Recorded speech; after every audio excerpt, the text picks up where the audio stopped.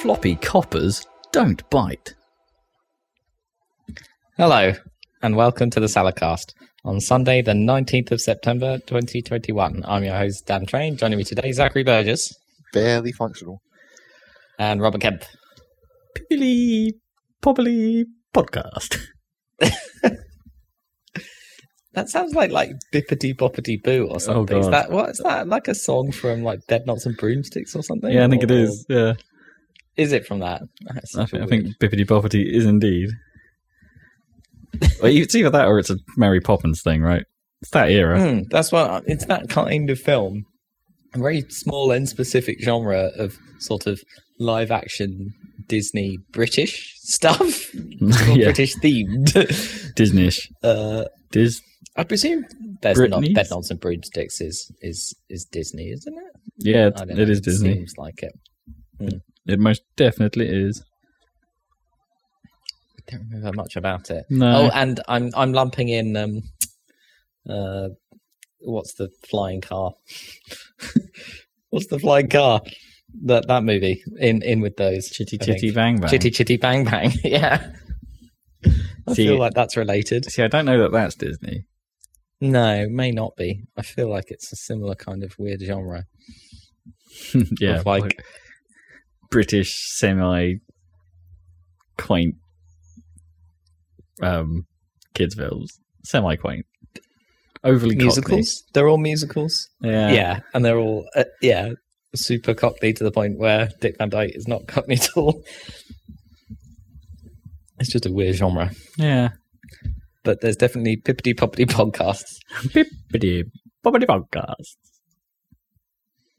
Welcome. So Zach's got COVID. Is that the case? Have you had your Just lateral flow that test? Well, it is a thing that people get. Yes, but you can't be saying that. Why? Can't you admit to it? Well, not really, because I haven't. There's no way of telling. I mean, Yeah. I could have a test. There's plenty of tests right in this house, I imagine. Probably still. Yeah, they're free, aren't they? The lateral flow Well, and test. also there was a bunch that we had for the charity shop, obviously. Yeah. And I did one once when there was a suspicion about it, but it turned out to be It turned out to be a false positive on the one that was positive, and that wasn't even my one. So Okay. But this is clearly not that, because it's just clearly, well, basically everybody in the house got sick, and coincidentally, or entirely not coincidentally, my sister's child had been here. Oh no. So you know what happened there? Baby carriers. Exactly what you expect from children.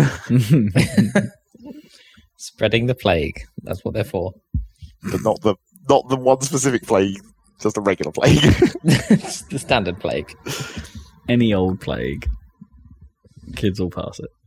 And it hasn't actually been that bad, I guess.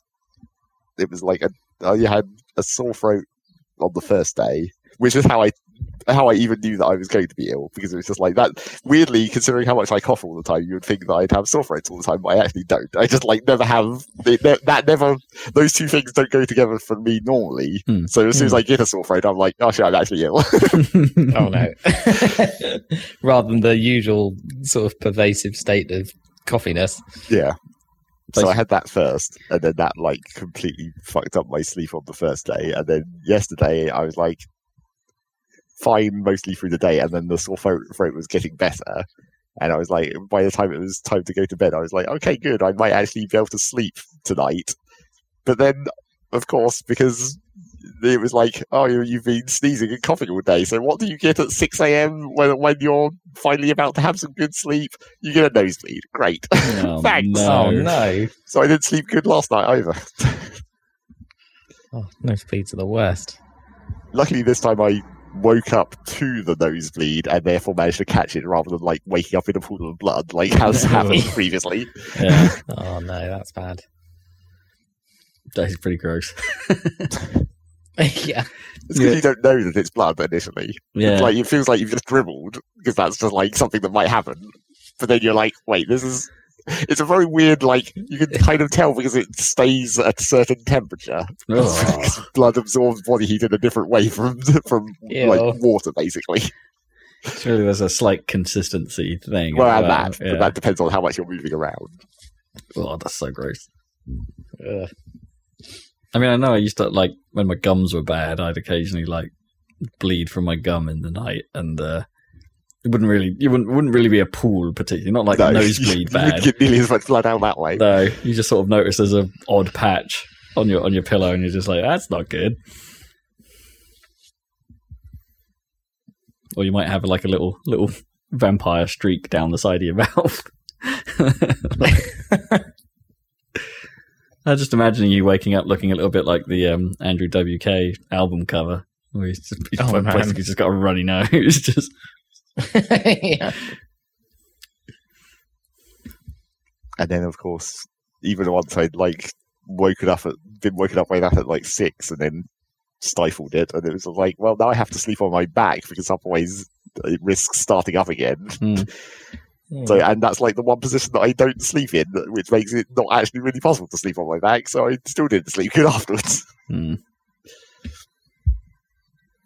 that blows. There's nothing like bad sleep, really, is it? It's like, it's one thing when you're like intentionally trying not to sleep. I got other things to do. I want to stay awake. That's fine. But it's like when you're actually trying to, like, that's probably, you shouldn't actively try to sleep. and that's a terrible place to be. Yeah, but when you know you have to get up and it's like you need sleep but you can't actively sleep, it's like so annoying.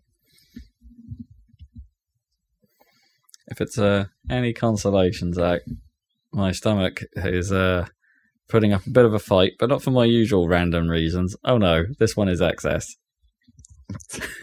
I've eaten quite a lot in the last couple of days. And I'm paying for it right now. You've been living it up. A little bit. Yeah, we've had friends from Oxford down, and it's been oh, nice. Yeah. There's like it'll be like 10 in the morning, and there'll be like beer, and only half, unironically, or ironically, or whichever way around you want it, half unironically or ironically are kind of the same thing. But it'll be like beer. It's like, well, yeah, I guess we could. so we sort of ended up spending all day yesterday, like drinking, like not like a heavy session per se, just like a steady flow of booze all day. And with a steady flow of booze comes a steady flow of snacks. And indeed. And we actually went to the hot spot of Needham Market, the Rampant Horse. Wow, seems to be the place to be in Needham these days. I didn't actually go inside, like I wasn't the bar stooge, but we did sit in the mysterious outer part that now exists,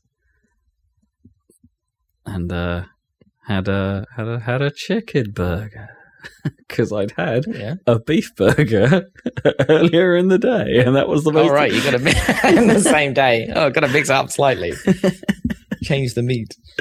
Yeah, I had an all car barn burger earlier in the day, so it's like, wow, there's only really fancy a burger on this menu this evening, so there's not much here for me. So I thought I'd have the chicken instead.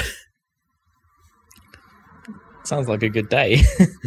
I guess you're paying for it though. Oh yeah, as I said, I probably didn't need that full chicken burger meal. Like we ordered a plate of nachos basically as well, like for the table, and it's like, oh, they actually do mean it. Like a plate of nachos it looked like a lasagna when it came out. It was like chili nachos, right? So a layer of nachos, right? But then basically just had probably a 2-person portion of chili and a layer of cheese on top as well, and it was just poured on top. Yeah, just insane. Like, but it was delicious. But it's like if you ordered that as a side and then this came out, you're just like, what the whole hell? Yeah. Yeah, so that was pretty good. And then just to top it all off, Gnome cooked a roast today, which is always delicious. But oh my gosh, I'm so full. I'm so full. Mission accomplished for this weekend, then. Yeah, it's a good. The timing of your illness is probably as good as it gets. Zach. It's like just a because there wasn't going to be pizza tonight. I mean, there could have been, but it would have been a smaller pizza idea because we were also because we weren't quite sure what we were going to do yesterday. The rampant horse was kind of a plan as we went kind of thing, and play it by ear. Yeah, so we have the kit for sort of like make your own pizza sort of stuff. So that's probably what would have happened. But they're smaller pizzas, Probably still what a supermarket would call a 2-person portion pizza, but still smaller than the Domino's.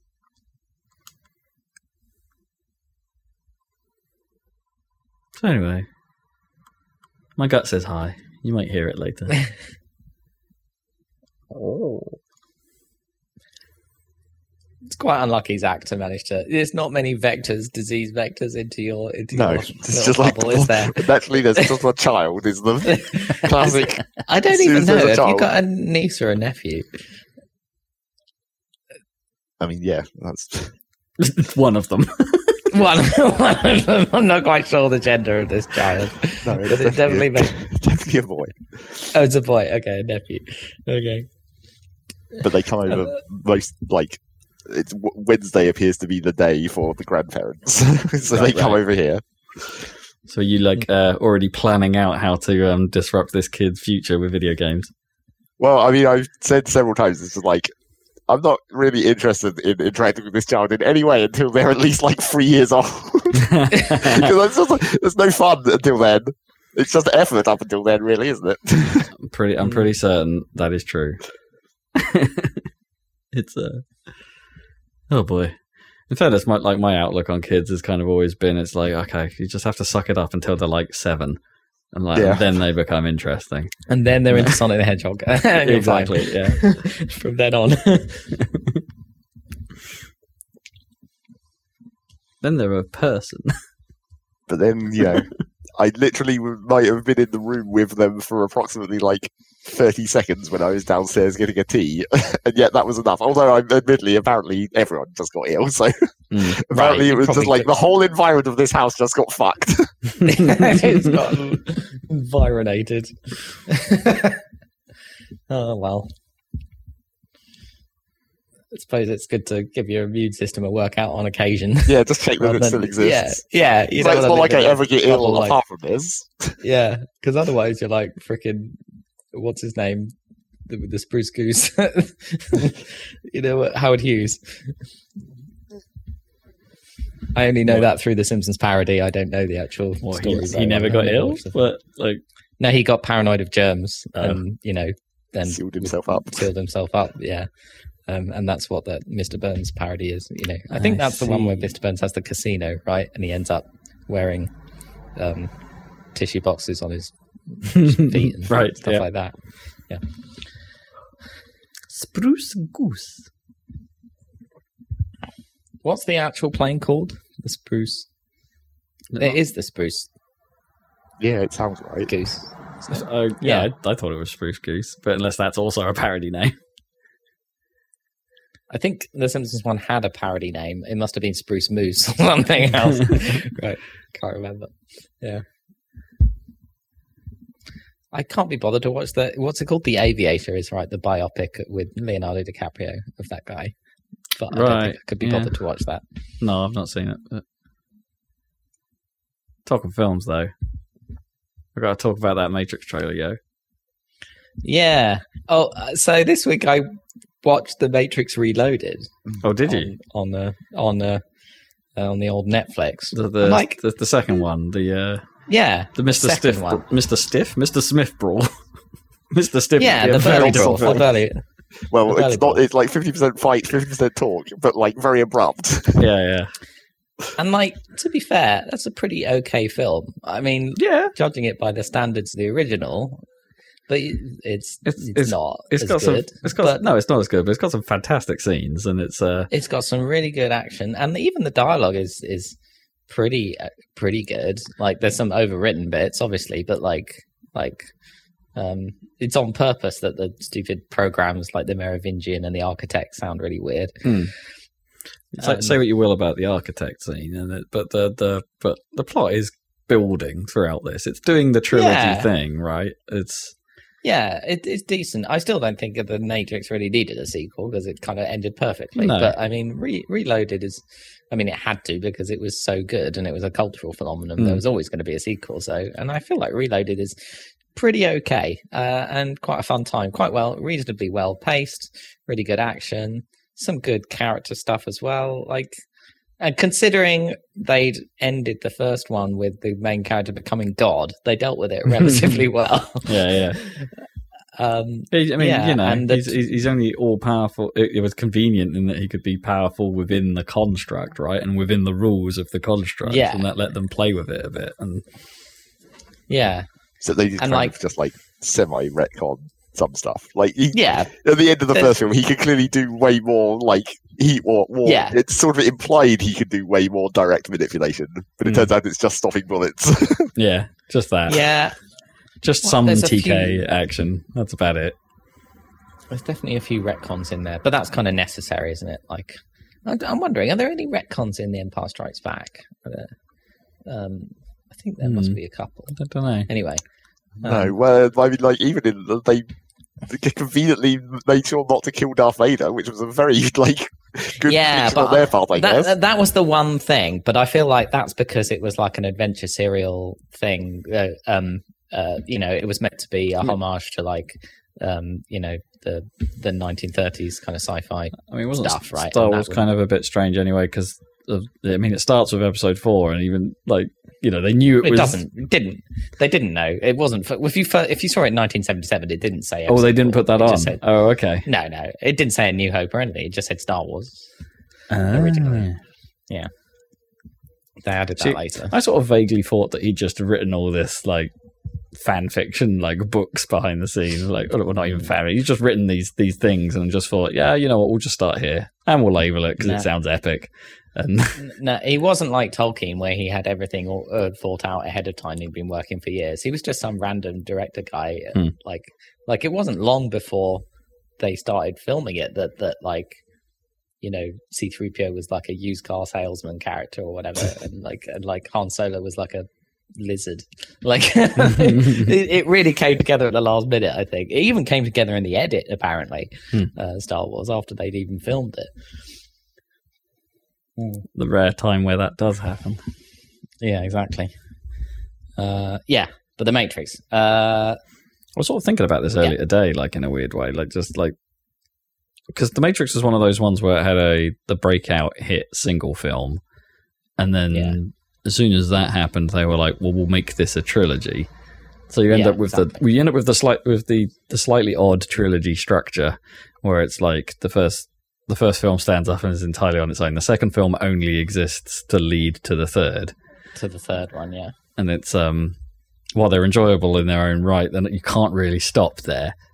It's you can't just watch the second on its own. It's not a thing, and it's there's plenty of trilogies where that's happened, and it's Pirates of the Caribbean is the other obvious one, right? Where it's the first film stands on its own pretty well, and then you've got the messy second entry, which is a lot of fun in terms of the scenes and stuff. But boy, there's a lot of threads coming that they then don't really tie together very well in the third. They went too big. Well, that's like The Matrix, isn't it? Yeah, but that's the thing. The Matrix doesn't actually have all that many threads, really. I suppose that's true. It's just that the way they tie them up in the third one is just a bit disappointing to a lot of people. It's a little odd. Yeah. That's the thing I'm planning. I probably can't be bothered to watch Revolutions again. I don't know. But Reloaded was fun. I guess the third one is the one I remember the least, really. Oh, definitely.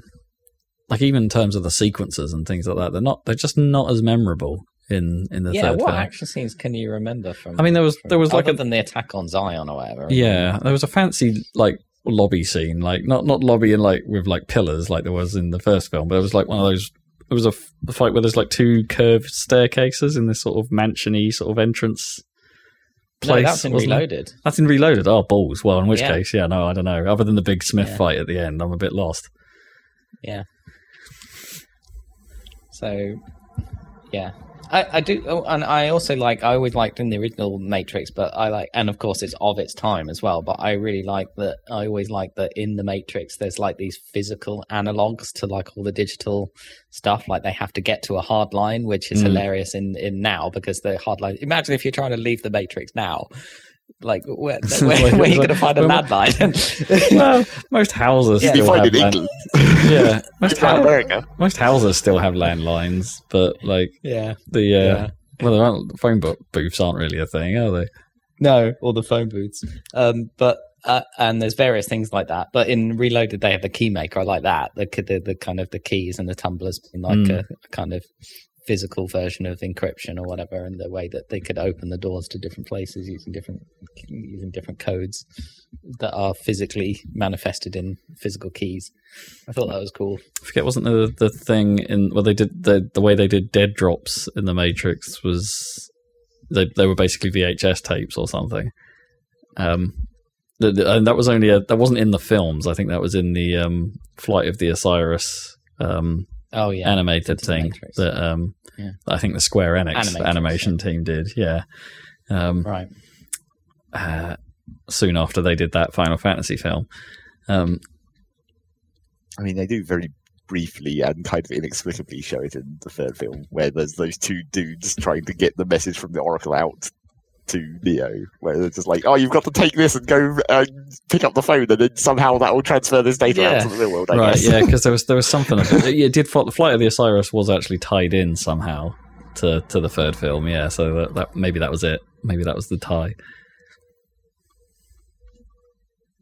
Some people find that unreasonably annoying, where then the guys come to the Neo's door in the real world and hand him a computer chip, and he's like, "Oh, it must be the message from the Oracle." And it's yeah, but it's not literal. It didn't literally create this physical object in the real world when they came out of the Matrix. It's just data that they've copied onto this disk. Because then that's I just watched Reloaded, and I'd actually forgotten the main twist, which is the fact that it's a cycle and it's happened 5 times before or whatever. And that's quite good. But then there's an additional thing where Neo gains powers in the real world, right? Over machines. And it's that's the cliffhanger. That's the cliffhanger ending. And it's what is that even about? Yeah. Well, it's because he's connected to the source and therefore can wirelessly transmit back up through the whole machine system. Through his brain somehow. Through his brain. Yeah. But they explain that slightly, because at the start of the third film, he gets separated, right? His brain remains in this weird, limbo connection to the Matrix. Yeah, he's in for a while. Once he used that power to stop that Sentinel, it was a bit. His body was just not in control anymore, right? And he was just lost.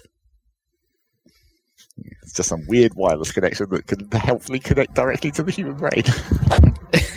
Maybe there's just something about his maybe it's a way the robots put it there to keep tabs on him a little bit, the little plugs they put in their brains or something, and say, well, this one's got a little extra Wi-Fi bit that no one noticed.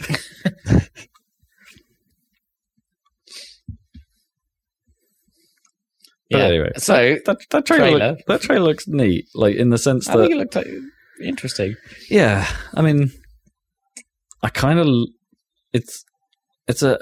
I'm not sure I expected them to do a full retread in the way that they're doing. I sort of vaguely expected them to perhaps not bring back Keanu, maybe, and only go for actually do a full retread. This is Neo 2 or something, someone else, right?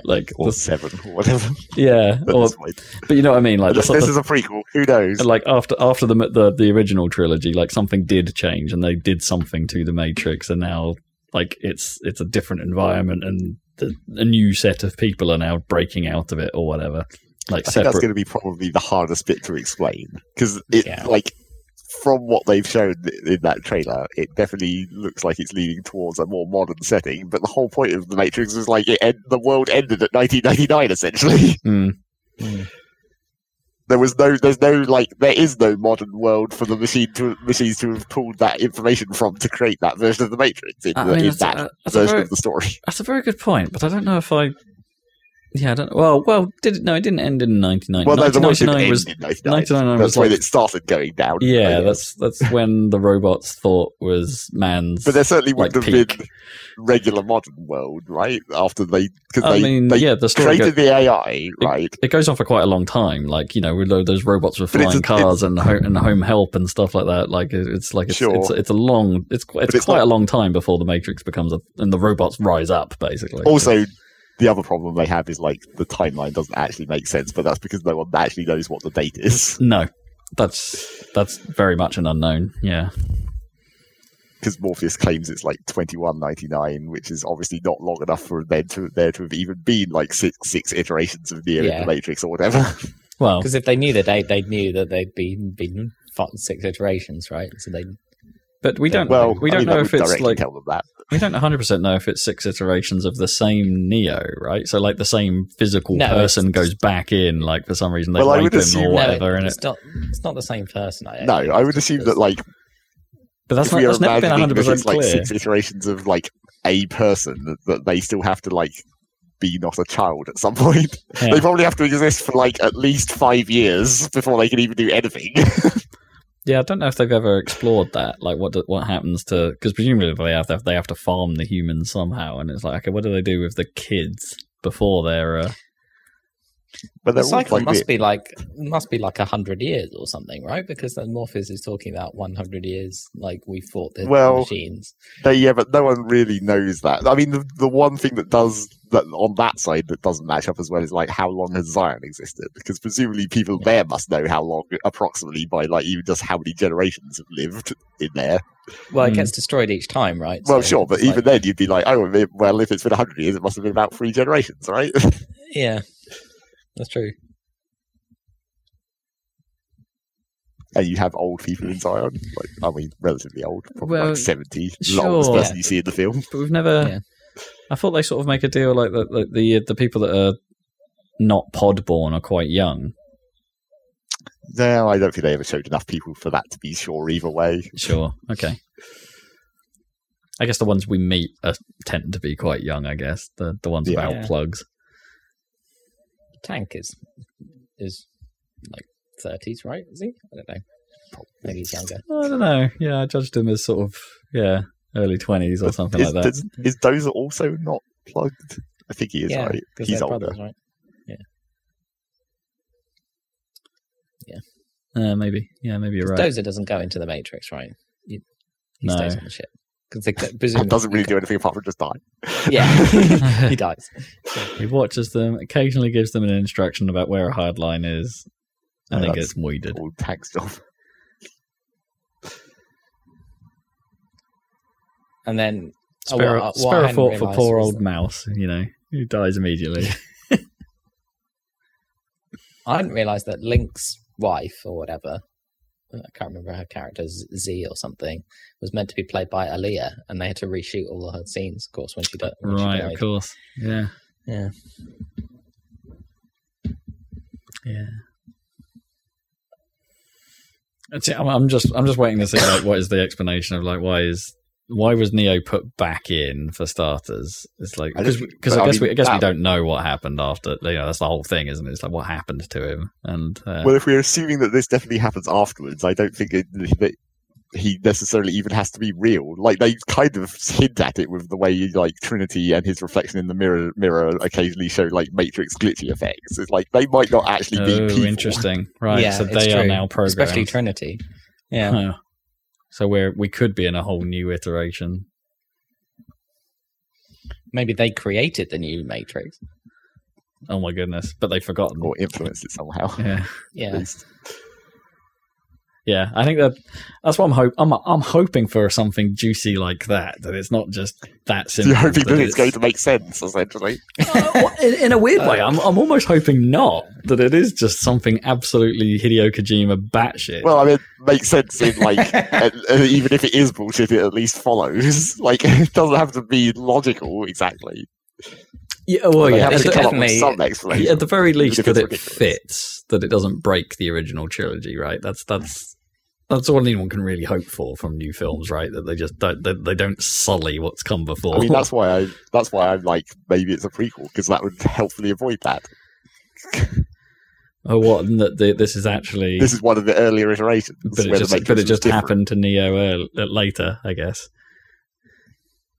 Yeah, because they expect. Yeah, I guess there is that, isn't there? There is that bit of canon where they experimented. The robots experimented for quite a period of time. Yeah, because the original Matrix was like a paradise and it didn't work. Yeah, it fell apart. So maybe they went progressively back in time in terms of technology to make it shitter for people, so they accepted it. Maybe. But then they call it Resurrections. Yeah, that's it's not a prequel. Yeah, we shall see. I'm excited. But, yeah, I mean, I'm much more intrigued than I thought. I would just wrote it off as it was bound to be bad, but it looks like it could be okay. The problem is that it's just going to be modern CG guff. It's just like it's going to look hella generic. That's my main problem. You're not wrong. You do kind of want them to actually remember what made the original Matrix special, and that it was the practicality of what they had to do to achieve those effects then, and that's what gives it its look. It's if they over CG it, like in fairness, like they did with Reloaded and onwards. Yeah. It's like it lost something. It lost a bit of visual. Yeah. I still like just that there's a really early on fight in Reloaded where he fights who is he? Just some bloke who's like some kind of a guardian for the Oracle, and he just fights him on the tables. Yeah. Oh yeah, and it's just a basic. It's like a 5-minute martial arts fight. It's like that's quite good. He's like, you don't truly know someone until you fight them. It's like, yeah, all right, mate. Could have just asked. I think that is quite a martial arty thing to say, isn't it? Yeah. It would have made more sense if his character had something to do with like fight programming, but I don't think he does. I think he's just like he's called like Seraph or something, right? He's just like an angel, essentially, a guardian angel for whatever. Right. Good call on good recall on the name there. Yeah. I think I've seen this film quite recently as well, or parts of it at least. See, I don't know that I have. Like, when did we? Because I think the last time I've watched these three films were when we all watched them. Like when I first got the HD DVD or Blu-ray set or whatever. It's all right. That's a while ago. Yeah. Maybe it's time. I can't remember the last time I've seen Revolutions. Like, I don't know if I could be bothered. I feel like I can. I think maybe it's time. Maybe rewatch them all before fourth comes out. Well, it's the classic plan. The only problem is like I've only got a DVD copy of Animatrix, and Animatrix is really good. It's it'd be nice to have a crisper version of that. They even release a crisper version of that. Yeah, I don't think it ever came out anywhere other than like physical versions. Like, yeah, I don't know that there's a Blu-ray version of it, which is a shame. It was a neat idea. I feel like there should be. It was one of the more successful like spin-off ideas. Like Matrix had a lot of spin-offs, let's be frank, but it's and most of them weren't great. But that the games, yeah. There was Online. Matrix Online and whatever they will Enter the Matrix, Enter the Matrix, yeah, which was all right, and did try and tie the story in, but they weren't hugely successful. But yeah, no, the Animatrix was good. Like, I want like a bit of me was about to say like I wish more decent sci-fi franchises tried something that bonkers and just out there and had more of these. And it's like, well, they do most, like a lot of them, like video games are terrible at that, right? With like spin-off series and little cartoons that try and go alongside things, and they're almost universally terrible.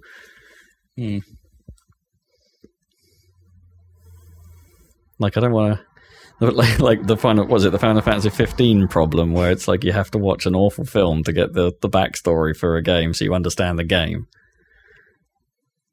You have to wait, and I didn't watch Kingsglaive, but there was an awful lot of like world building done in that before the game begins, and it's like, yeah, it's not the way to do it. No, not at all ideal. Trust Square to get it wrong. It would be interesting if they got Kojima to be a script consultant on a Matrix film. Oh my goodness. Can you imagine? That would be insane. I know Hideo's wedded to games, but there is a part of me that just wants him to like, just make a film. Please just make a film. Yeah. I want to see how nuts it is. Or how you can, more to the point, how do you condense your brand of nuts into a film? Like, because maybe like that's where the gold lies with him. It's like if you need to edit this down to about 2 hours. Yeah. Yeah, get some really skilled editors in to try and condense the madness. Oh boy. I'm sure that'll be a challenge. We'll just have him write an anime, I don't know.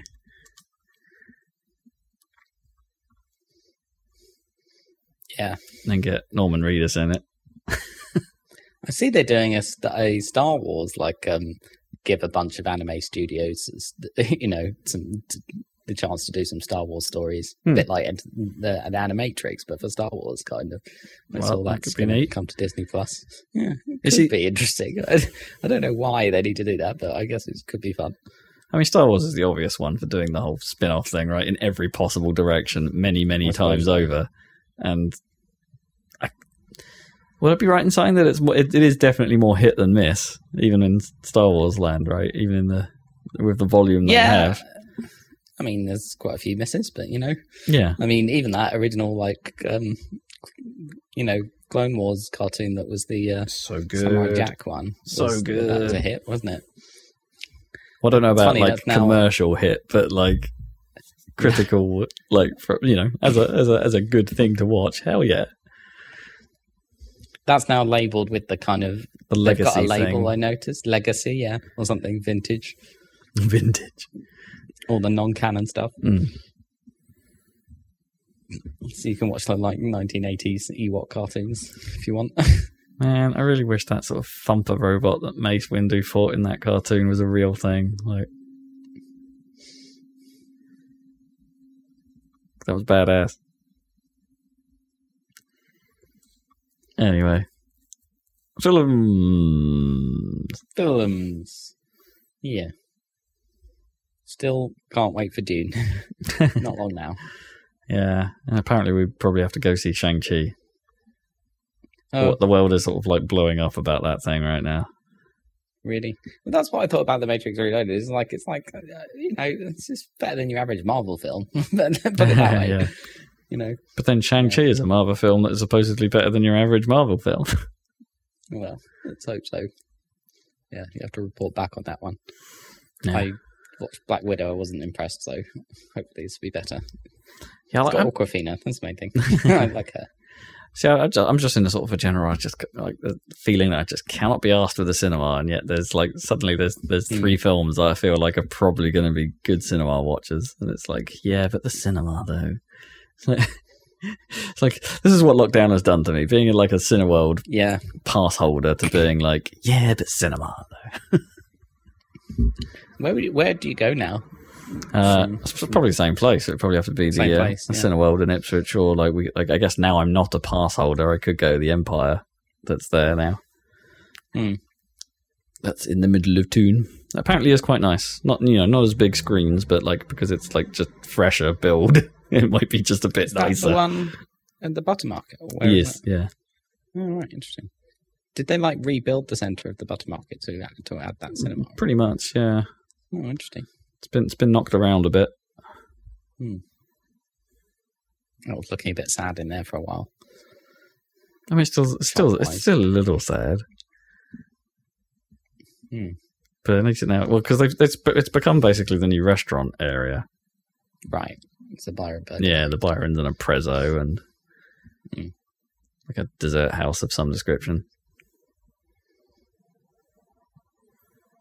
And a Wagamama. A wagamama. A wagamama. Wagamama. Or wagamama.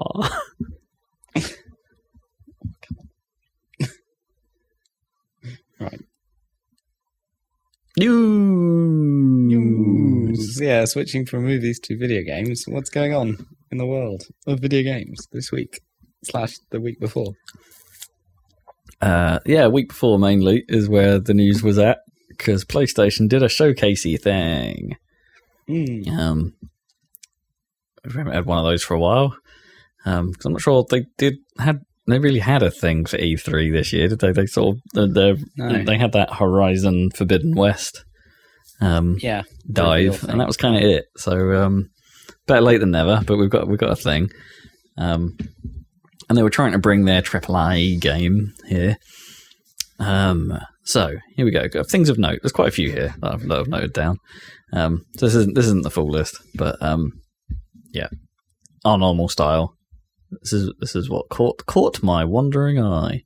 This is Knights of the Old Republic, not the MMO, whatever that's called. It's just called Knights of the Old Republic, isn't it? Like that thing. The Old Republic. Yeah, not the Knights of bit, but the older BioWare original Xbox RPG is getting a full-on remake,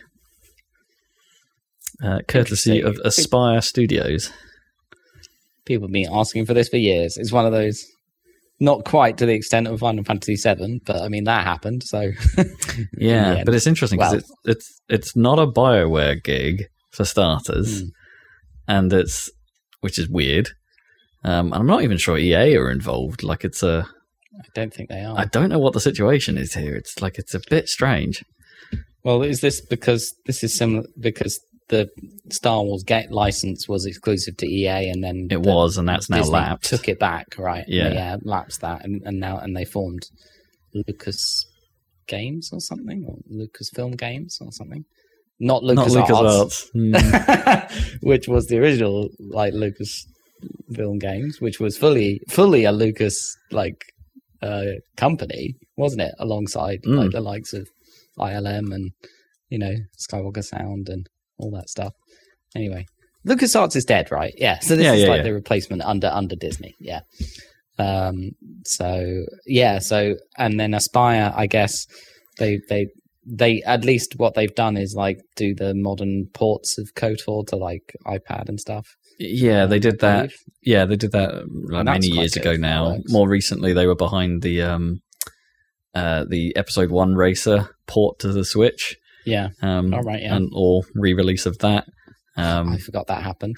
And also, was it the Jedi Knight 2? I think that came to Switch as well.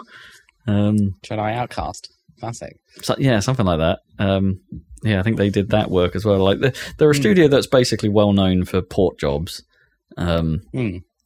So with a pedigree with specifically the good Star Wars. The good Star Wars games, yeah. They seem to have a pretty decent. Although I think they were also involved in that re-release of Republic Commando recently as well. Yeah, another good one. Another good one, yeah. So that they know their way around Star Wars theoretically.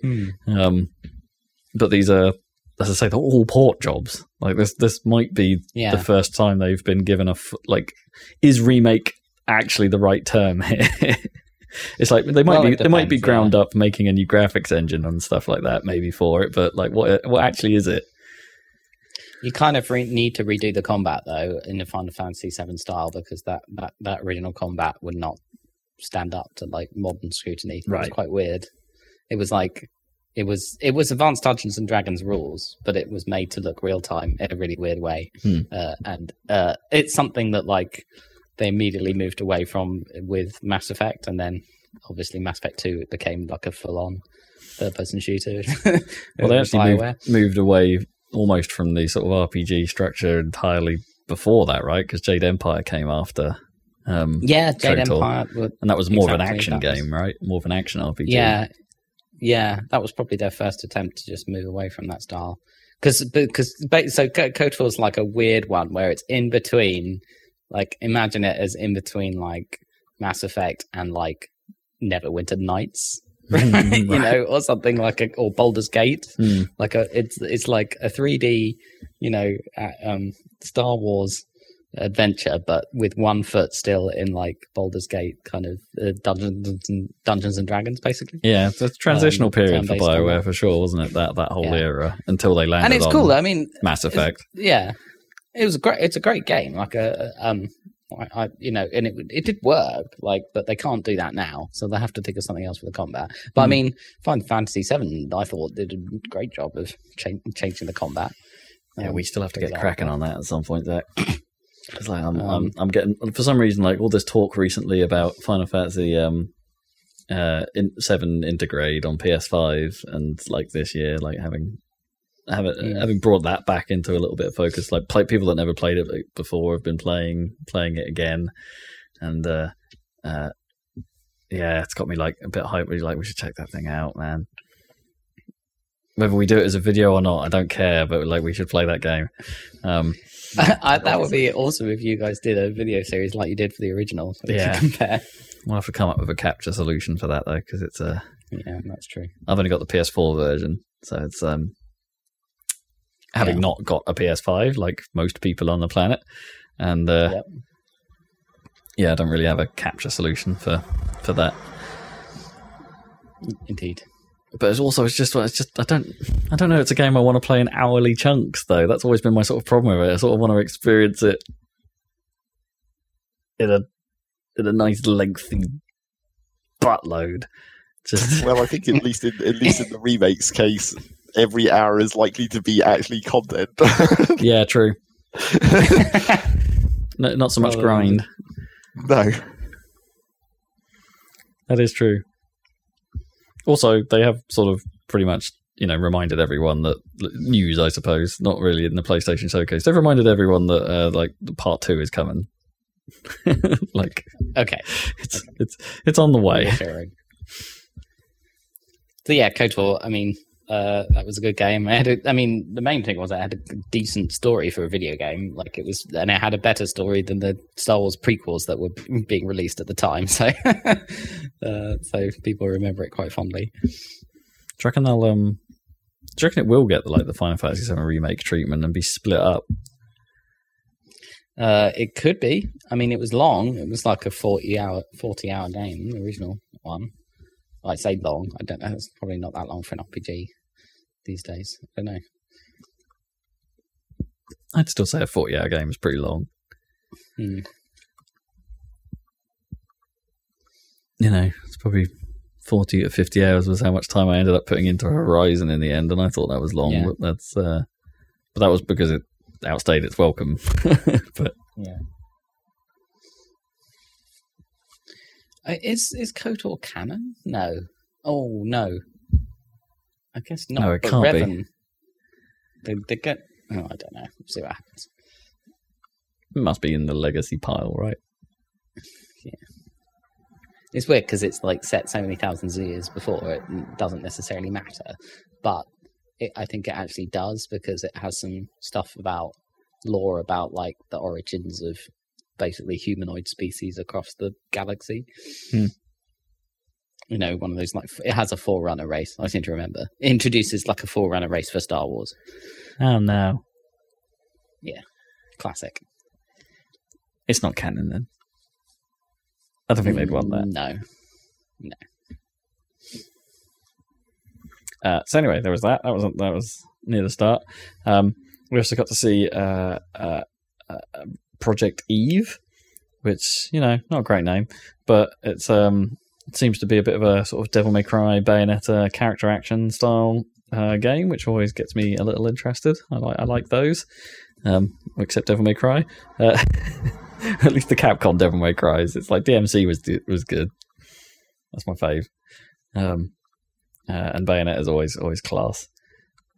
So this had a bit of that, probably more of a Bayonetta vibe, but it's like it's a bit more sort of what if Bayonetta and Nier Automata got together. Because it's got that sort of like it's a post-apocalyptic vibe going on. Like she might not be a human, she might be an android kind of thing, dropped onto Earth and no one's about, and there's this some sort of like virusy thing, that's like resurrecting corpses to come fight you and things like that. And it's probably very Japanese and thus probably quite entertaining. General rule. Let's hope so. We also then got another, what I would say, a classic Borderlands trailer for Tiny Tina's Wonderlands, which, we actually got to see some gameplay this time, which we hadn't done before. And it looks a whole lot like Borderlands. It's just you're now probably fighting more creatures rather than dudes in masks. But they're still guns. They're just fantasy guns now. And I think you can use your left hand to do spells, a bit like The Witcher or Bioshock-y type thing. So it's Bioshockerland. Yeah. I don't know. I still don't really know if I will ever be back in for Borderlands. Like I never finished Borderlands 2. I was kind of sated. Right. And then Borderlands 3 has happened as well since then, and the pre-sequel game has happened since then. And it's just like, I'm not sure this is enough, because it's still got that art style, right? It's still very much it's the same look, Yeah. I think I need more from a game than what Borderlands had to offer in terms of its combat. Like, not sure. Also Gearbox, Just generally,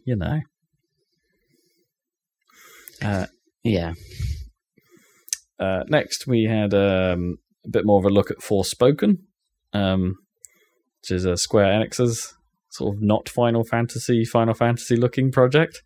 Sort of expanding a little bit on the whole, like the girl brought out of time kind of aspect of it. It's like a modern day girl is brought into this fantasy world where she has powers for some reason. So the tone is a little strange. It's like if you listen to like the dialogue and things like that, because she's like being like, this is so freaking cool, like, and all that sort of modern young personisms, but in a fantasy game, which may work or may probably drive me up the wall. I'm not sure.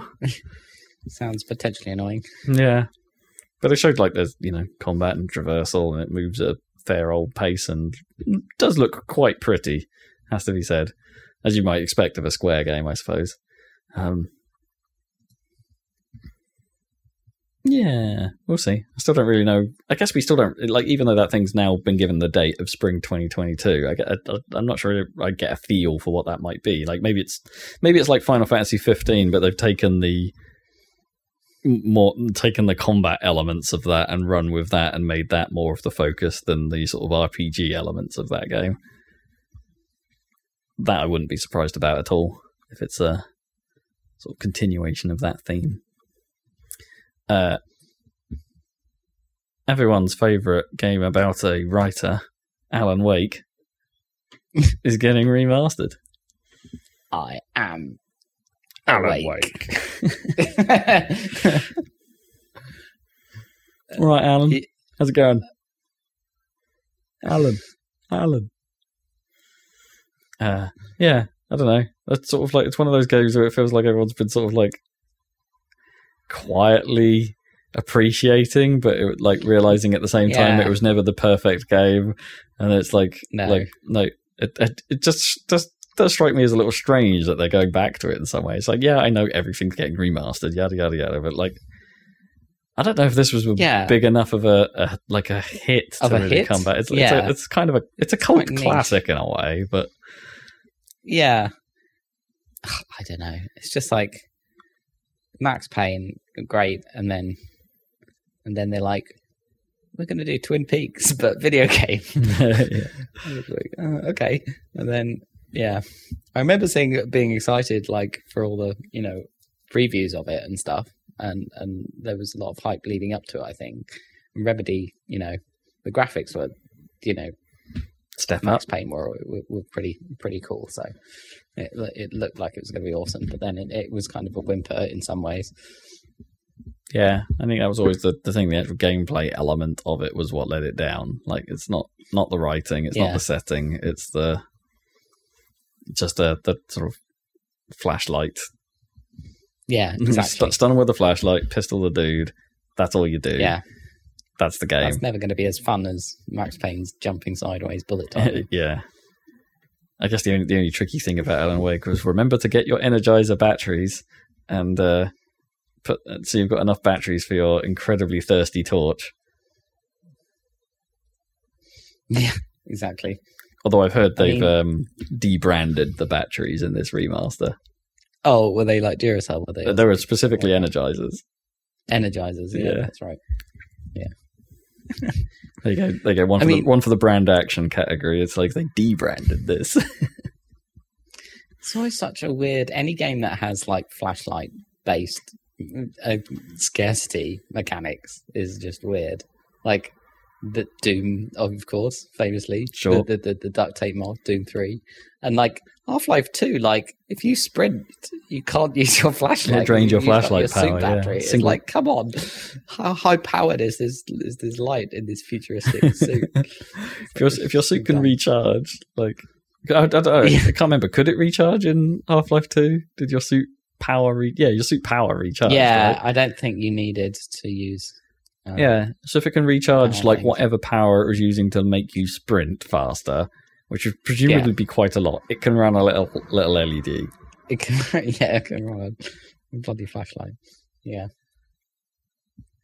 bit mad. It's like even games. I mean, it's probably slightly more believable in games like Outlast, where you're like holding up a night vision camera as your sort of flashlight alternative. It's like, okay, that might actually drain quite quickly. Maybe, but I'm sure like that's not something they're massively worried about, like a special forces on night ops having their their head mounted vision systems I suppose batteries. Yeah, I guess they probably got quite chunky ass batteries in them though. Like this was like I think so. Like a handheld like camcorder that just happened to have a night vision mode. Right, yeah. It makes more sense.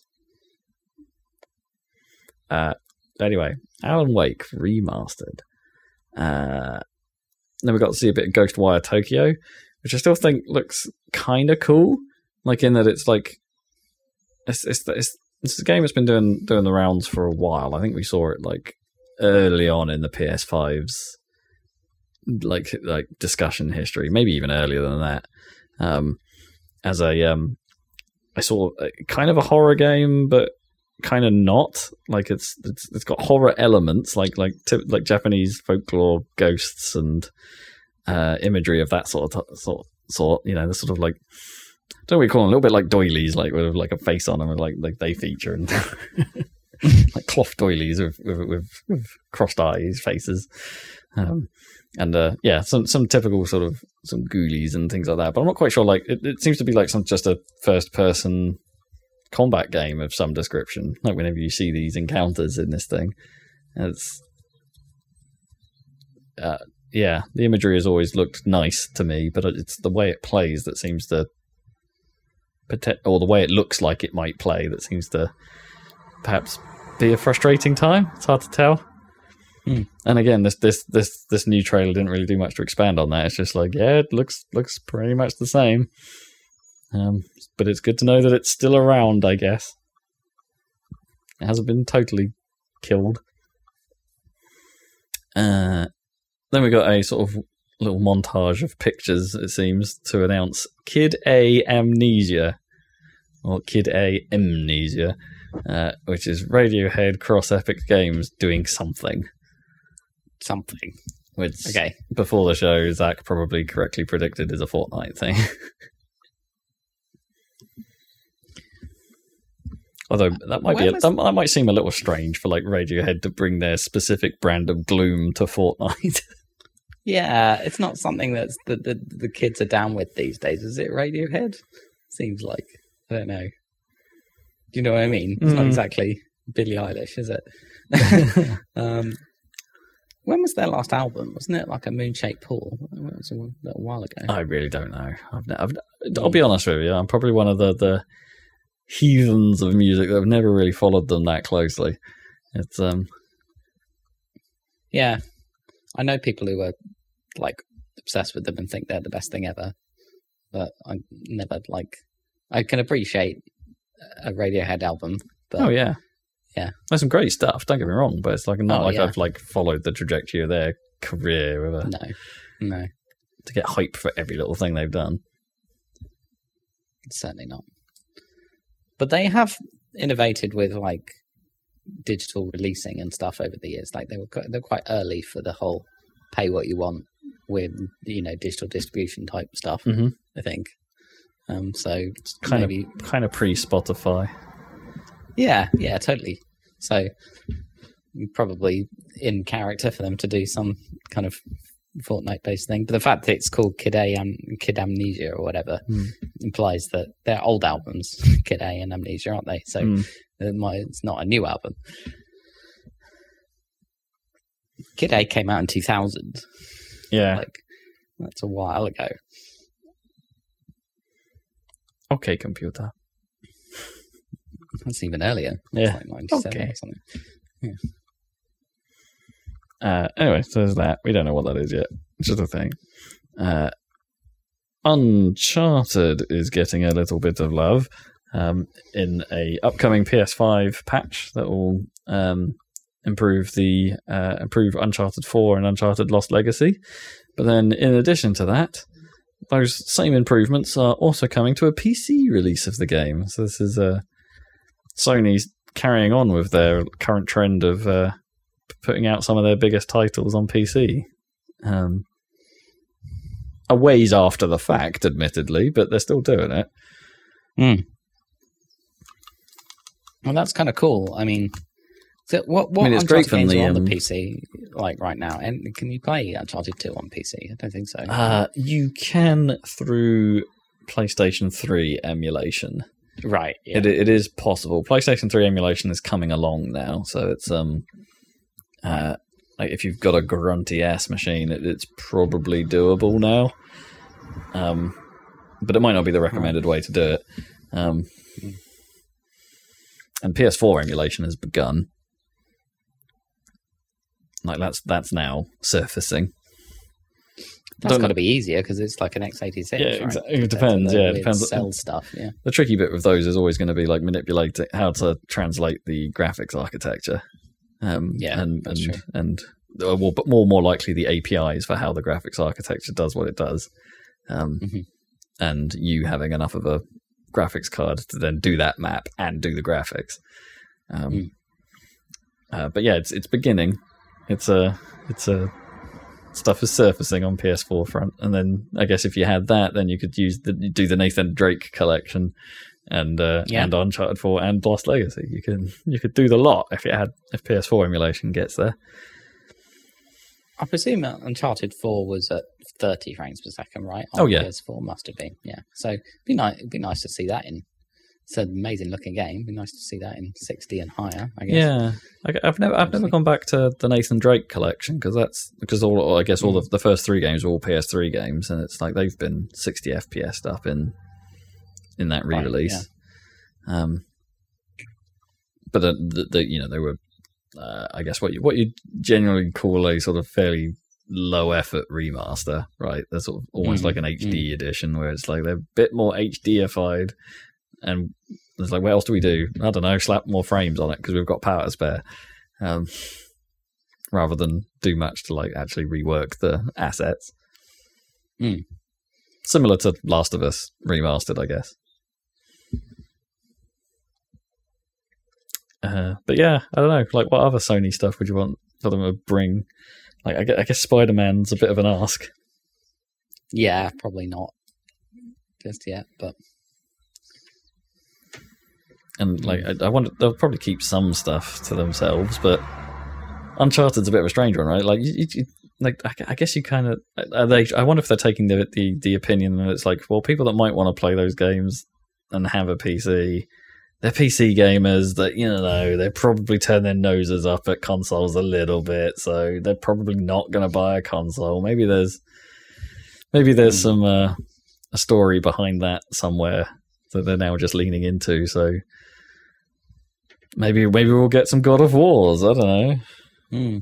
Yeah, that would be a thing. That will be a thing.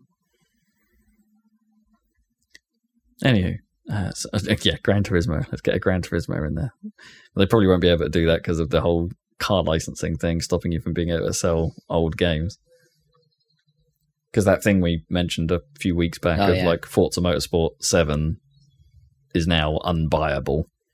You can't buy it, yeah. Okay. Because all the licensing has lapsed. And there's no Forza Motorsport game you can buy now. Unless you go and buy a physical edition. Then you're okay. That's weird. Yeah, so it's an odd position to be in, isn't it? I guess it was never really a problem back in the day before digital stores, right? It's just like the discs are discs. It's like you want it, you go get it. And it's like, but now it's an odd one to not be able to get a disc, not be able to get a digital one. A digital copy of it, yeah. Weird. So then Insomniac, speaking of Spider-Man a second ago, Insomniac Games are working on a Wolverine game.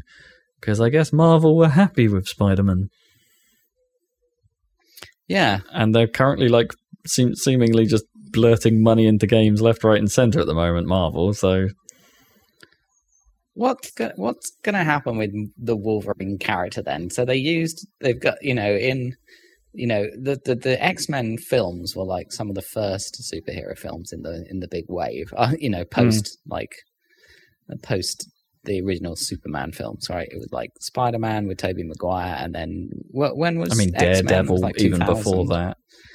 Yeah, Blade and stuff like that. Yeah. But like the modern superhero film, like it probably started with the Spider-Man and X-Men, I would say. And you've got Hugh Jackman as Wolverine straight up, and they used him through, and he's that worked, and then they ended it with the what's it called? Logan. Logan, yeah, which was like the sort of gritty ending, which was a great film, honestly. Yeah.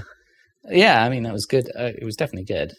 And that was all, licensed by, 20th Century Fox, something like that. And so yeah, it was under the Fox Spider-Man agreement, wasn't it? Yeah, which is still a little funny. But Fox is now owned by Disney, who now owns Marvel, so that shouldn't be a problem anymore. Yeah. So now there's the potential to introduce, like, Wolverine could be in the MCU ultimately, but I don't know if they don't seem to have plans, or maybe they do, but, it's not part of this phase as far as we know. No. But, like, do they do the whole X-Men, and then in terms of games, it's like, yeah, I suppose it makes sense, because you've got Marvel Spider-Man, like, that was a success, the Insomniac game, is nothing to do with the MCU and nothing to do with the Sony Spider-Man, right? Which is the kind of hybrid, No, Tom Holland Spider-Man is half Sony, half MCU, isn't it? Yeah, it's to do with absolutely... Yeah, the Spider-Man is its own... Video game is its own thing completely. Yeah, so that's what you can do. Presumably that's the idea. They were like, well... But it seems to be like Marvel's strategy with every single one of the games they're making right now, right? What was the Guardians of the Galaxy game that Square are making, and the Avengers game that Square already made? It's like, this is a... I don't even know if they're trying to make this like, this is the MVU? So like, if all of the games are all cinematic, all universally linked, like, that's not clear yet, But that could happen. And then, so if you bring in Wolverine, do you do just Wolverine, or do you do the X-Men in the MVU or in the Insomniac universe, or the Marvel's video game universe? Yeah, it's tricky, isn't it? 'Cause I'm not sure. Like, because Spider-Man, I still think I can't remember. Like, Spider-Man might still be a slight thorny one for games, like, for them to get hold of, but maybe because of Sony, right? Right. But maybe that isn't an issue in video games. I can't really remember. Well, they made the perfect Spider-Man game, pretty much. Yeah. But I can't remember what the licensing agreement is with Spider-Man in games. It's like, it's probably not so strict, because obviously we had like Marvel vs. Capcom had Spider-Man in it, and I think like a few of the other. I want to say like the I can't remember what they're called, but like the Marvel like like top down, where you're controlling like a hero as part of a party of heroes and stuff like that. Anyway, there's one of those was on the Switch, right? And I think Spider-Man's in that, so it's like maybe the licensing for that isn't so tough. So yeah, we might have an MVU on our hands. Yeah. And more specifically, we might have an Insomniac MVU. I don't know. Yeah. Maybe that's just it. Presumably Wolverine will end up in the MCU, right?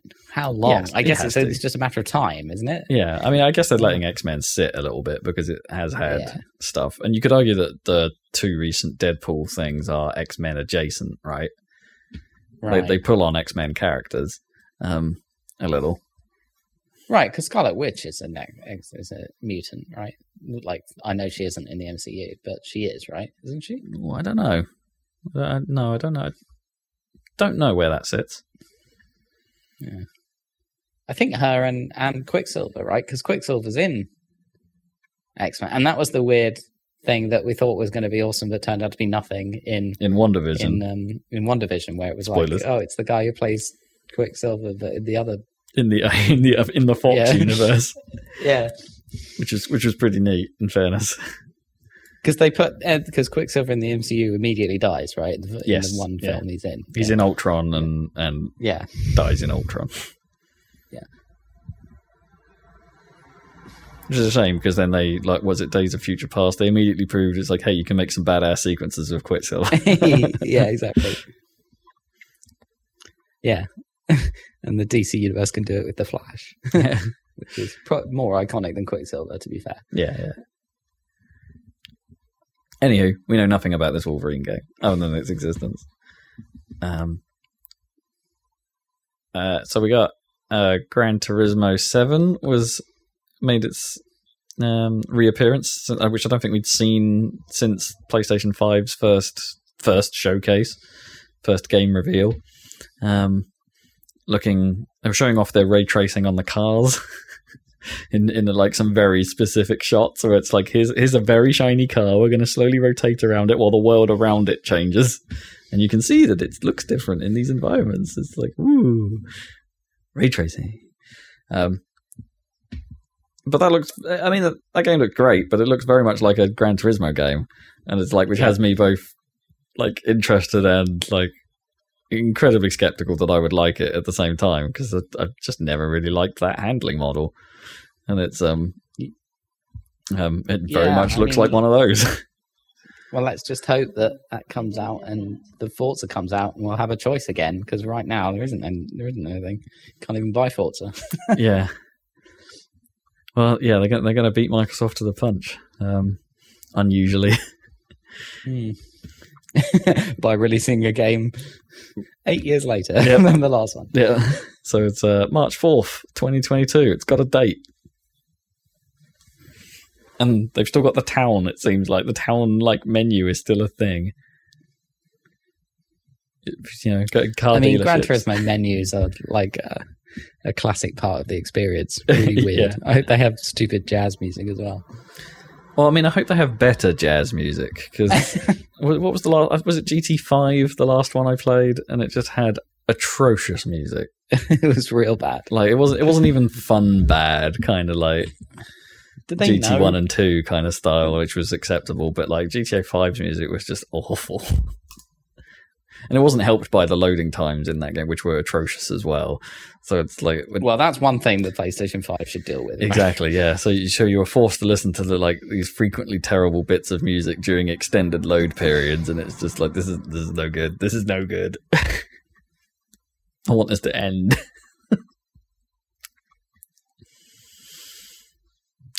So yeah, the one black mark that's appeared since the showcase, that may be a bit of a problem for players, is that it has got an always online requirement. That Polyphony claim is a cheat prevention mechanism, like even in single player. Right, for like times and things. Yeah, I guess it's for that. So they don't want the leaderboards corrupted in any way by like setting local times and then having them uploaded. And it's like, well, okay, I guess, but perhaps it would be nice to have a single player option. You just don't have any of that stuff at all. If you weren't doing that online, I don't know. I think it feels like there's ways around that. Like you don't have to do that. But hey, I kind of liked the direction they took GT Sport in with, or the idea behind it anyway. And it's like we want honourable drivers. We want to enforce like playing with skill and decorum. And it's like, well, yeah, you're facing an uphill battle there, but as long as if your systems support it, then great.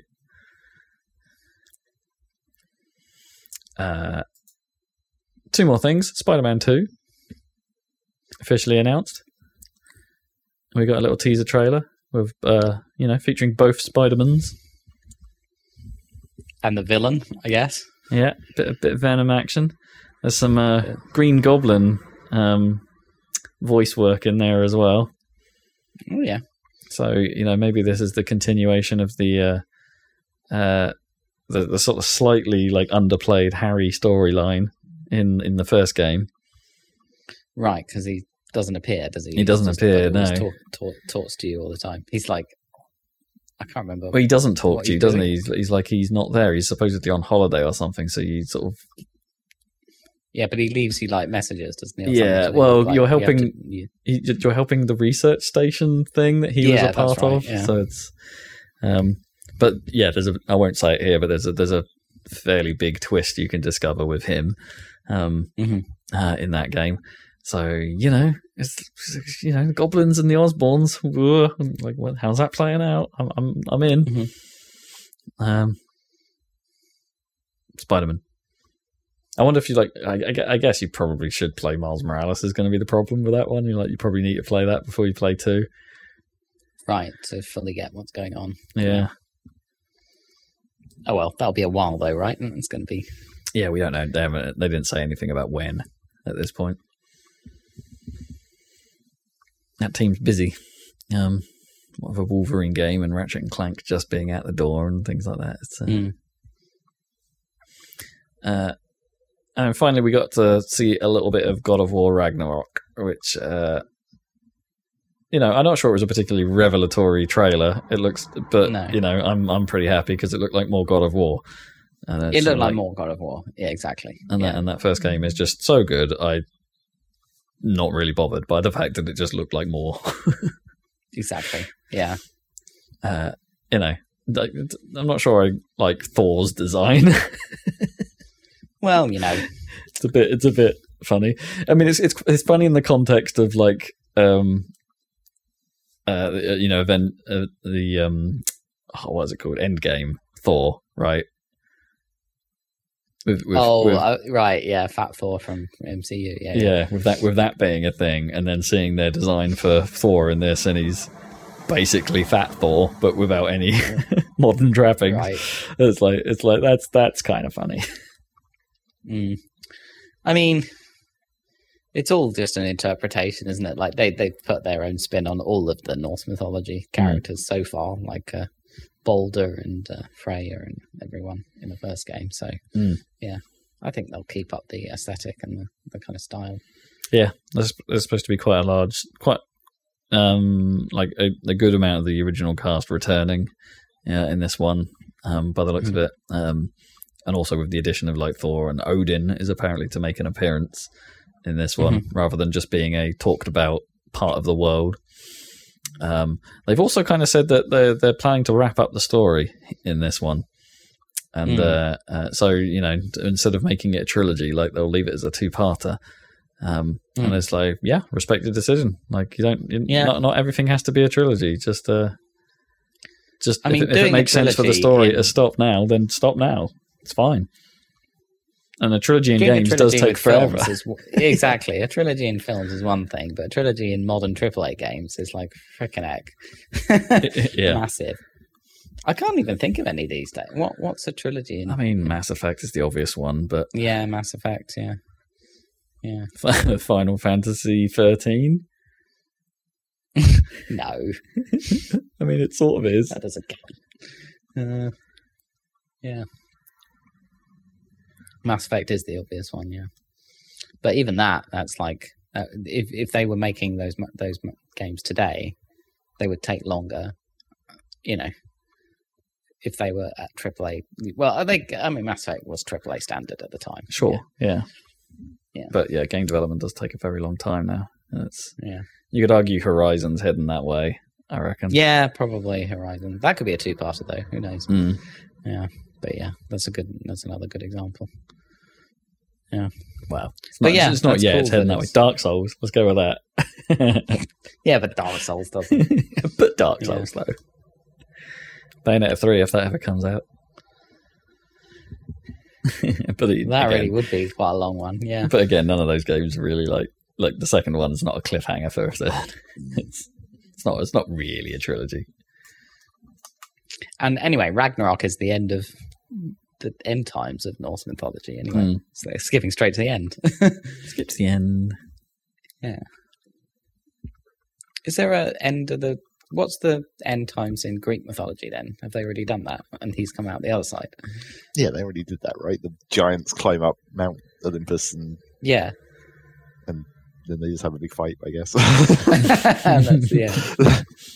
Because he's killed all of the Greek gods anyway, including Zeus, right? His dad. Yeah. Is that right? Yeah. But Zeus sort of appeared in God of War, didn't he? Spoilers if you haven't watched that. Sort of, yeah. He's having flashbacks to things. Yeah, it's more like flashbacks. Imagine if it was Zeus versus Odin. That would be cool. Could happen. I forget, what was how many of the original God of Wars were there? I mean, there was like 4 or 5 games, but I reckon only the numbered 3 were the main story ones, right? I can't. And I'd lost a lot. I wasn't that interested in God of War at all until the Norse one came along. It does a good job of being independent of those games, but still having some callbacks to, the basics. Keep it canon.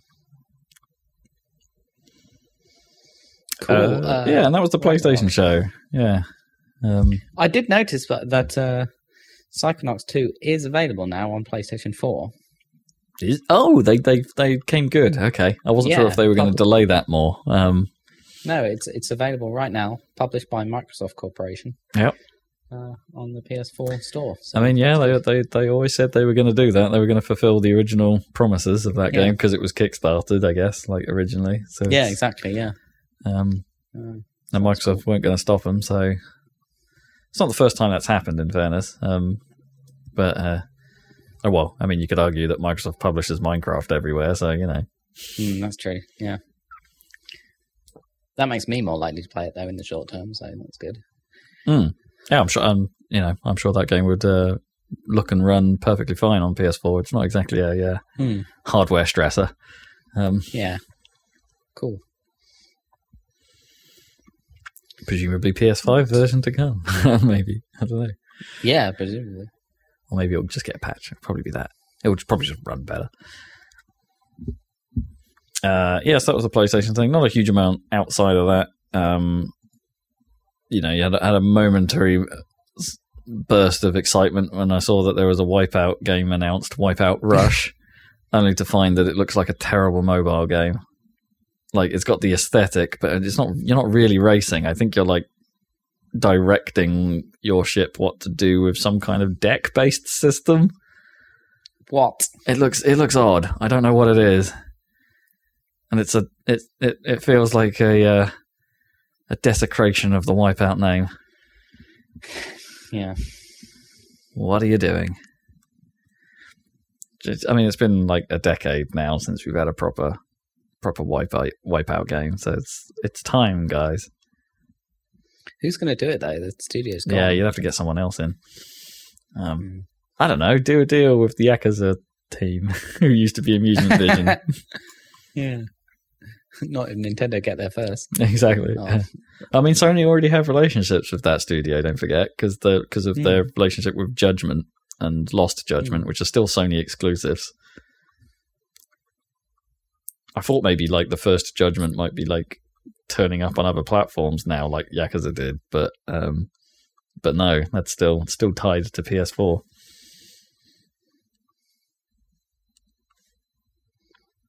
So there was that.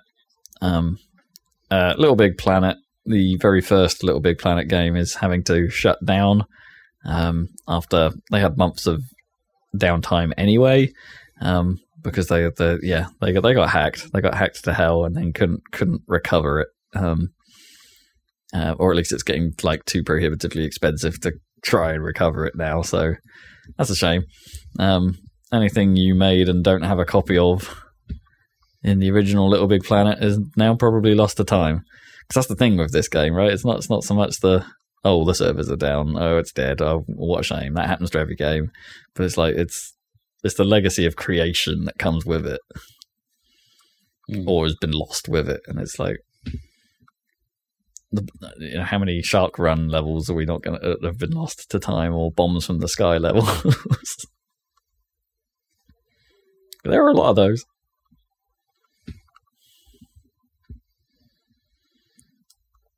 And finally, the Nintendo Switch can now do Bluetooth audio. Yeah. But possibly not very well. Yeah. I mean, the not very well part might make sense if the controllers weren't being too great. Although I think that was more on the controller end of the connection, right? It wasn't like the system side of that connection that was the problem. It was the transmitter and the controllers was like had weird bad shielding or whatever. Oh, okay. Or too much shielding or something. Right. So the fact that they, you wouldn't expect that of a Bluetooth headset, right?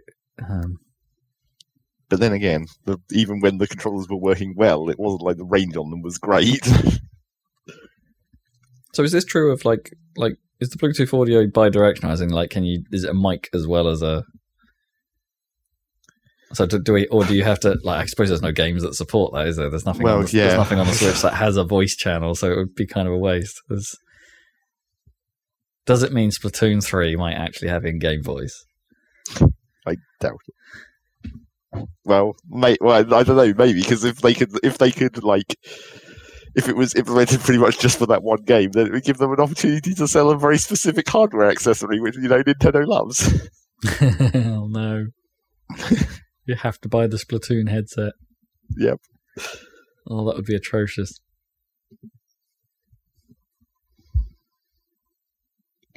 Would it be... I mean, I'm a little undecided whether that would be better or worse than using the damn app.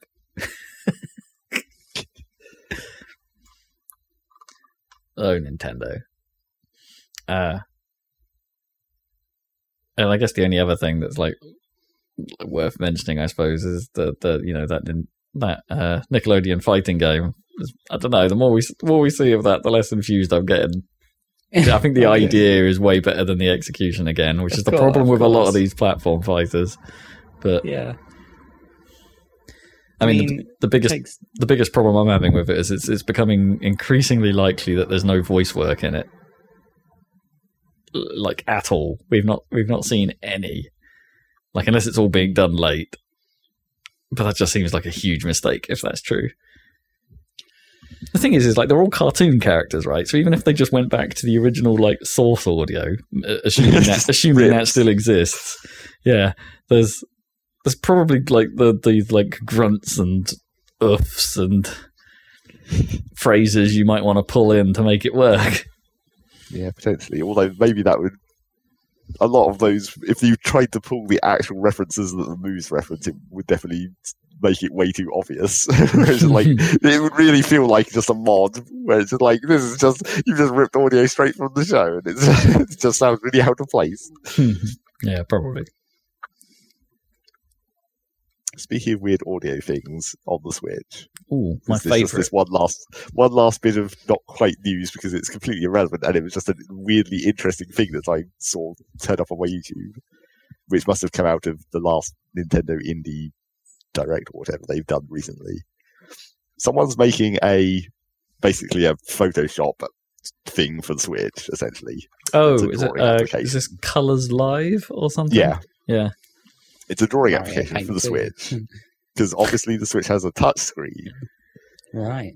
But it has a stylus that plugs into the headphone jack. Yeah, I saw that. Which is just like, what the hell? How the fuck does this even work? Yeah, so like, is the headphone jack can't take input, can it? Like, It's not that sort of headphone jack. No, I mean, unless it's like... It's not a tripole, is it? Or unless they fitted a tripole and never used it? Well, when they talk about this stylus, they call it like the Echo stylus or something. So I'm wondering if it's like it's sending like maybe an ultrasound out through the headphone jack through the stylus to do some pressure detection somehow, and then it's like Bluetooth transmitting it back to the system. Like, that doesn't really make sense. But like, why the hell would it plug into that port? That makes no sense at all. I don't understand. Unless it's just power somehow. But then you've got a USB port on the bottom of the Switch. Just use that. Maybe that USB port can't actually give out power because Nintendo's USB implementation isn't particularly standard. Maybe it is only isn't that how like the adapters that everyone's been using up till now for the Bluetooth audio? They plug into the USB, don't they? Yeah, and I think you can charge controllers directly from that, right? If you get those, like the stands where you can attach the controllers to, and that plugs into the USB port. But it plugs into the USB port on the dock, doesn't it? Not the... Oh, well, yeah, no, I guess so. That is different. Because otherwise you just attach the controllers to the system and they charge. Yeah. There's not actually a reason to do that. Yeah, if you've got it in portable mode where you can access that USB port on the bottom. But yeah, I thought that was extremely weird. That somehow they're using the headphone jack to run a stylus that allows the Switch to have proper pressure sensitivity. Because I guess, does the screen not have pressure sensitivity? I mean, probably not, right? It's probably just a location. I mean, why didn't they just... I mean, is that... Maybe they just plugged that in there because that's a way of making the stylus attached to the console? Like, it's not actually functional. It's just like... That's not a very secure connection, though. The USB port would probably be more secure if you were just doing that. I don't know. Some USB-C ports suck. See my phone. In terms of, like, yankability, I guess. Or they could have gone the hardcore, really bad idea way of, like, those old weird Kirby games on the GBA where, like, the stylus plugs into the cartridge. And you have to have your little cartridge flap on top of the Switch open. Yeah. I mean, that would be especially odd. Why didn't they just Bluetooth it? Like the whole thing? Well, yeah, is the question. I mean, that's why I was suspecting it might be some kind of, like, literally sound-based system, because that would presumably be, like, a shitty, cheap technology rather than having to bother with actual Bluetooth. That is very odd. And I guess maybe they have to license something with Nintendo if they want to attach another Bluetooth controller to it and have it in the OS, and they just didn't pay for Nintendo are literally like, maybe Nintendo don't actually allow you to connect anything to their Bluetooth that's reserved for their controllers. Yeah. So they had to come up with a weird workaround. Very odd, though. I'd like to see someone tear that down when it comes out and be like, what the hell what is it doing? Let's listen to the audio out of this pencil. What have you got to say to me, pencil? Weird. The things you've drawn. Alright, that's the news. That is indeed. It's time for what you've been playing. Zach, you better go, seeing as you're under the weather. Yeah, get through as much as I can, but luckily there's not really that much to talk about, I guess. Not because I've been ill, that's only been the last 2 days, but I just haven't been playing very much recently, I suppose. I've been annoyed by Rocket League. I've hit that classic point where I've dipped into the bottom of the sine curve, and it's just like, wow, these people suck. Oh, no. And I can't get out because I need teammates. I don't function without teammates. I can't carry a team by myself. See, I've been having the opposite of that of late. Like, I'm on the upper of the sine curve. The higher end. Well, to a point where I don't know. It's not like my rank is particularly different because I'm only really playing extra mode games without you, and then I seem to just be being matched with people that are way better than me, like obviously way better than me, especially in hoops. And I mean, in the extra modes, maybe that's just literally just a function of the population, I guess. Yeah, perhaps. But it's working out nicely for me. Let's put it that way. So yeah, I've gone quite a long way. I went like all the way back down into like Diamond 2 at one point, and I was like, man, this sucks. Oh no, Diamond 2, what a shame. I'm never going to get back out of here. But luckily I've made it back up to Diamond 3 so far, so hopefully I can just need a string of not terrible teammates for a little while, because I had like a super bad run of bad teammates for like a real long time.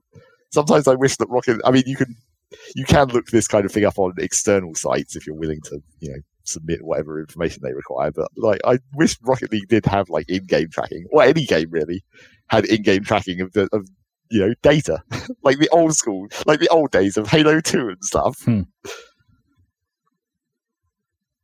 Just show me my last 10 games, the scores, anything. Yeah, some kind of history. I guess it's to make you not... I kind of appreciate it to some extent when that's not there, because it's like I don't necessarily want to know how bad it's really been. If I'm feeling all right about myself right now, and it's actually been a terrible session, that's cool. That's cool not to know. Well, then don't go and look at it. Yeah, I mean, I guess. Or hide it away, like do what's like Call of Duty and did for a bit, and where it's just like actually, we can just hide it away on an app. It's like if you're really interested. Yeah. I mean, that is kind of what those external websites do for Rocket League, but they're all, suspicious external websites. Data gathering. Don't want none of that. Just make an official one and then problem solved. Yeah, I guess that's also what some previous games have done, like Battlefield even. I mean, the battle log shit was quite good for stat tracking, really. Better in some of the games than others, but it had it. So that's Rocket League. The main other thing, I've still been playing more Dwarf Fortress, I guess. Just been hanging around in the modern version, continuing that fortress a bit further. Although I feel like I've got to the point where everything's a bit too stable, and that's not what you want in Dwarf Fortress. You want shit to go weird. And then shit did start to get a little weird, but not like super weird. Like the woman in my military who I'd pissed off by kicking out her werewolf aunt, right? Finally calmed down, or not really calmed down. It's like I gave her enough positive bonuses to negate the negative bonus, and she went back to neutral, like happiness. But unfortunately, there was one other dwarf who was equally pissed off and has just continued to get more pissed off. And then he reached the point where he started actually like having tantrums, which are the most dangerous thing in Dwarf Fortress because of the way like combat and the strength of dwarfs and like the damage system works in Dwarf Fortress. It's incredibly likely that a tantruming dwarf is just going to punch someone and then they die. Because it's literally he killed the mayor of my town. He went down to the mayor's office to have a meeting to basically complain at him, which is one of the ways they get it's one of the counters to like the negative emotions is to basically just bitch at the person in charge for a while. Yeah. So he went down there to do that, but then in the middle of that conversation he started having a tantrum and he just basically punched the mayor in the head once and he died. And I was like, well, great, thanks. Dwarves luckily the mayor is kind of the mayor is just kind of a ceremonial position in Dwarf Fortress. It doesn't really matter that much. Like, they immediately just elect another guy to be the mayor. Like Foursquare for dwarves. Yeah. And so, yeah, he's killed I think he's killed like 3 people so far in his various tantrums, but then he got killed, so the last tantrum got a bit more into an actual brawl where several people got involved. But even that can be a problem, because there's this weird, like, glitch. Well, it's not really... It's sort of a bug, but not really, where when the dwarves are tantruming him, so they start a fight, because it's 2 people who normally wouldn't be aggressive to each other, it has to somehow make them aggressive to each other, obviously. But then that can, like, cause a weird, what they call a loyalty cascade, where, like, the people fighting, like, their friends can become enemies towards the other guy's friends, and so you sort of just get like 2 factions that just spontaneously generate inside the fortress, and then they all just start fighting each other. That's amazing. Which can be really bad, but great. Like, because it sort of makes sense, right? Like, you get into a bar fight, it's like your mates come to you. We'll come. Well, you'd hope we'd come to you, come and have your back, right? But obviously the problem with that is that I guess the sort of bug part of it is that it sometimes never resets. So even after the fight is finished and like people have calmed down or whatever, there's still just these two factions. And then whenever they see each other in the fortress, they generally just run away from each other at that point because it's not a fight any longer. But obviously they'll never be able to exist in the same fortress without constantly seeing each other and running away. So you need to send one faction away to a town. Yeah, but then there's no way of seeing that faction, essentially. You have to, like, work it out manually or whatever. But luckily, I think I managed to avoid that in this case. You see two people running away from each other, you send one away. It's like, oh no, I got the wrong one. Yeah. But yeah, that guy who got super angry was kind of my fault because I accidentally traumatized him. But it was only because he sucked. Like... basically, Jack the HR consultant. Well, basically, my body parts pile had got like super full of like random bits of enemies and underground creatures and whatnot, and I needed to move it all out of the way to make space. So I was like, okay, well, I'll just shove it all over into a corner essentially. And obviously, in order to do that, because each individual body part needs to be picked up by an individual person, I was just like, well, yeah, okay, everyone's just going to come down here and shift all this stuff out of the way. But unfortunately, this one guy had like a particularly low tolerance to, I'm not even sure what exact like emotion or willpower it was exactly, but like it just really fucked him up from seeing all these corpses. And then he just became eternally pissed off, and it only got worse over time. So that was kind of my fault. Kind of. But again, that's like, I only know that because I looked in Dwarf Therapist, where I was like, oh, he has really bad stats for like bravery or whatever, like way worse than the whole rest of my fortress. Although that may be a consequence of me fucking him up rather than being cause, because I don't know what his stats were beforehand. But you're still brave enough to punch the mayor in the head. Well, yeah. I mean, tantruming is sort of a weird state where they basically don't know what the fuck what they're doing. They don't know what's going on in that state. I see red. Yeah, it's not quite the same as Berserk, but it's similar. Like the word tantruming does just conjure like a small child though, doesn't it? Well, yeah. But I don't want to move the body parts. Punching random people and animals and knocking over any furniture they happen across. I don't want to lift up people's severed heads. It did give my medical dwarves an opportunity to do some healing. Because there's like, after that one last fight where the guy died and he got into a bigger brawl, there was like 5 random injured people. And it was like, oh, medical dwarves, you're going to get some training. Go and actually learn how to heal these people better, maybe. Hopefully they all survive. And they did. But some of them are still quite injured. Some of them are definitely crutched up. And some of them, a couple of them still have infections, which may still kill them at this point. So, like, if any of them did actually die, would that mean you'd end up with a cascade of a different kind, where it's like their mates would be pissed off, and then I think that only is that I don't think that will like cause any fighting again, but it might cause unhappy people. I suppose. Yeah. Yes, More but negative. Generally speaking, apart from those 2 guys who were pissed off, like, well, it's like most of my fortresses is in the neutral category, where it's just like. That's basically where they start when they migrate to the fortress. They start at neutral, and then like I've got quite a few up in the higher levels of happiness, but no one lower. So I don't know if it might be quite easy for them to drop out of neutral, but hopefully my general niceness of my fortress will compensate for that. Even if it never makes them legitimately happy, it will just keep them in neutral well enough. I mean, I wonder if that's a technical term. Like, can a real therapist actually be like, you've entered the higher levels of happiness? Welcome.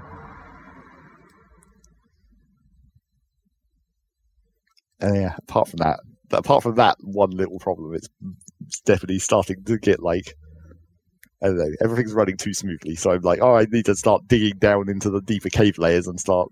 About. Oh, I did also have a second like forgotten beast turn up because they're like one of the most dangerous enemies that can come to the fortress. Like they're randomly generated and they just wander around in the caverns down in the deeper parts, and then so occasionally they'll just come onto your map, and they're all historically tracked in the world, and they're also always there because like the big surface creatures like dragons or whatnot can get killed by, the general goings on of the world.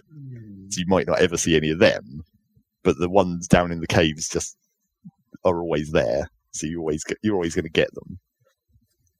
But I think it might be the third or maybe the second one of those turn up, and it was a giant water blob that like shot steam out of itself.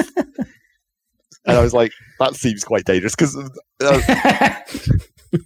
yes.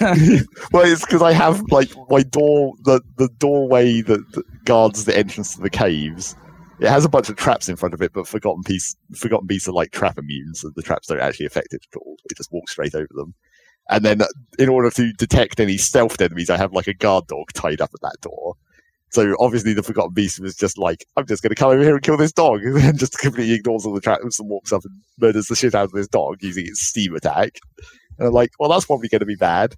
But then I'm not actually sure what happened exactly, but like I think it tried to break down the door, but because it was just a blob of water, it just like destroyed itself and collapsed into a pool. Because I brought all my military down and they're all standing behind the door, and I was like, I'm going to wait here for it to bust open the door, and then everyone can attack it at once, and that maybe give us the best chance to kill it. But then it just died somehow. Okay. Died in its attempt to open the door. I'm not quite sure what exactly happened. Was it going to be like a T-1000 moment where it like turns into a pool and then reforms? Yeah, that's also what I was worried about. Because like the combat log that tells you, it finished fighting the dog, and then I was like, and then it fell over, and I was like, oh. But then when I looked, the dog fell over, or like no, the blob fell over, and it made like a hissing noise, like a steam, like its steam attack makes a hissing noise. Okay, but it fell over and made a steamy fat sound, and I was like, okay, that's weird. But then when I looked in the unit list, it had died. And there was just a pool of water outside the door. Did it steam itself? I was like, okay, that's weird. Like it fell over and steamed on the floor side or something, so the steam just blew back on itself and like... Well, I was melted its gelatinous skin. I don't know. I was wondering if maybe like the chains that were attached to the dog were still like hot from the forge or something. So it tried to like walk onto the square where the chains were and then just evaporated. Oh, wow. But I don't think they were. I think it was just when it tried to like when it tried to use its attack to break down the door, I think it like broke part of itself by the impact. And because blobs don't really have any body parts apart from just the mass, as soon as it breaks it, they just die. Yeah, it's just like, I broke myself. Oh. I guess, you could argue it's a bit like supposedly not actually that dangerous. It could be like, like it's like a balloon, I guess. Like you pierce the surface and it just sort of goes kaboosh. Yeah. According to the wiki, blobs are not very dangerous unless they're made of very specific things, or, the projectile attack, the steam attack, kind of dangerous. But provided you can actually get to fight them, they're maybe not that dangerous because they only have like one body part. So you can't really miss your attacks. It's always going to hit that one body part. But then if you're fighting maybe, a blob of molten iron or something, you're probably going to have problems. Yeah. Can they be anything then?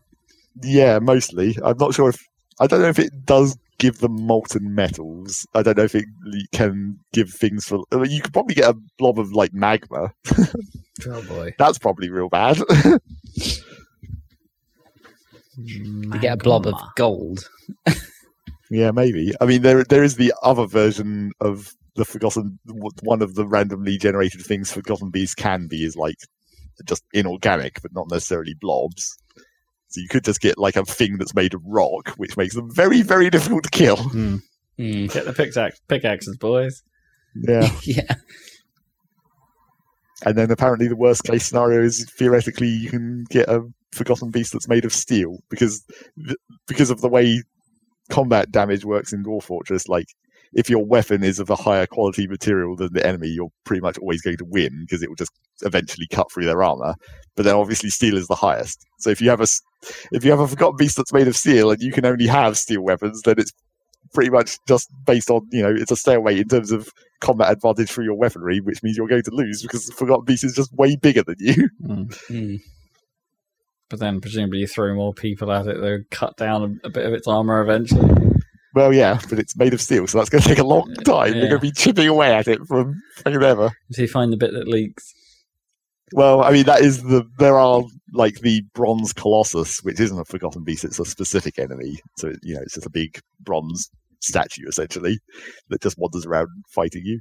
But because they have a body shape with like limbs or whatever, you can just get lucky and be like, "Oh, I accidentally cut off its head," and it died. Apparently, there's a classic Dwarf Fortress tale of someone who tried to fight a bronze colossus, basically realized he couldn't possibly win the fight, tried to run away, ran over like a nest of rabbits essentially, and then just picked up a rabbit and just chucked it, and then it decapitated the bronze colossus because throwing it back to Dwarf Fortress is so ridiculously overpowered. Nice. Fuck you, and just chucks a rabbit at it. Hooray. So did it happen to be the rabbit from Tony Python? Yeah.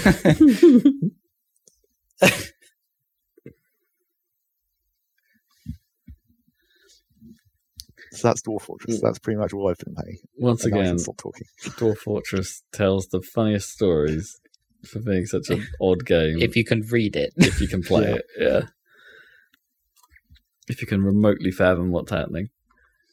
That's what I thought. That's what I was thinking in the scenes in the Matrix Reloaded, where the operators look at the Matrix. It's like, oh, this is just Dwarf Fortress. Yeah, I mean that must be what it's like. You just learn what all these symbols mean. Because that's the whole point, right? Is that like it's better to look at the code than it is to look at like a video representation, because there's more information encoded that way. It's exactly like Dwarf Fortress. It's like this is better than having a tile not set. Quite exactly. You actually have more density of information if you could actually read this. I don't think that's quite true in Dwarf Fortress. It's more like the information is there, it's just hidden between like 5 layers of menus. Yeah, okay, fair.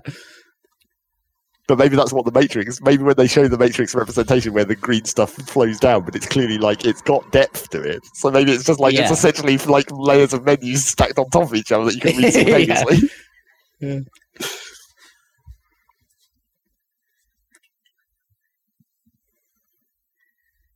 And that's more or less it. Me and Rob recorded a video of Deep Rock Galactic just because we were playing it. Exciting. See that on YouTube. Yeah, our Happy Salad YouTube channel. Right, so that's something you've been playing then, Rob. What else? A bit Derg, yeah. We might do a bit of that a bit later. Potentially. If I'm still awake. Yeah, if you're alive. For it. Yeah. Not a huge list for me this time, because I don't really know why. Really, I went back to some other things I've dabbled with a little bit. Like, so did a few more levels on Katamari Damacy reroll, and it's like, it's pretty much confirming what I thought about like the original Katamari, and that it's like it's not as good as we love Katamari. That's the sequel. The sequel was just a better game, just a more varied and interesting thing. But that doesn't make re-roll any less fun. It's still good. It's still good. And the music's always nice and catchy, which is nice. But like the game just like it focuses more on that core aspect of getting bigger. Just get bigger, get big. And there's the occasional offshoot one where it's just like, hey, on this level, collect all the crabs. Get as many crabs as you can. Get the crabs. So it's still fun. But I wish that thing was like they'd put the effort in to make it 60 frames per second. Like, why is it not? Like, you could have done it. Like, why? So to dabbled with a bit of that, but naturally, the thing I've been playing the most of is Psychonauts. Psychonauts 2. And I still like that thing a great deal. I'm still sort of waiting for that. Like, I don't know. The creativity is high here for sure, but I think I still feel like perhaps I'm a bit spoilt by that first game. There's like elements of it's like I get that feeling that there's some spark that's just a little missing, like, but only very slightly. Like that's I don't want that to sound too harsh. Like it's still a good time, but there's just a little something that's just not there. Like maybe it's just the wonderment of like what they pulled off or tried to do with that first game. Yahtzee was saying something similar in his review. He was saying it made him want to replay the original game. Yeah, which isn't necessarily good. There's a bit of that. It's like the first game had a sort of running oddness like throughout all of its levels. There was the teeth. Let's just say it. The teeth, where like teeth and like dentistry stuff would sort of randomly turn up in places where it shouldn't, and they're there were more mysterious themes, I guess, running through everyone, which was which worked really well and was quite interesting. It was like that's not here. There's that sort of like themed thing is not here this time. And it does without getting too spoilery, it sort of does the Chosen One thing a little bit, right? Like that trope is here to some extent, or it's like Raz was just a kid, and it's like suddenly he's potentially not just a kid. Like there's a backstory you didn't know. Maybe that's a bit spoilery. Sorry, but like there's it's like I'm not sure I'm into that. I mean, it's tragic, and there's some like nice storytelling around some of that stuff, and some nice reveal, and like the way some of those reveals are handled is nice. And there is one level that is, I think there's one level that I'm going to remember a bit more than is like the Sensorium, which I don't.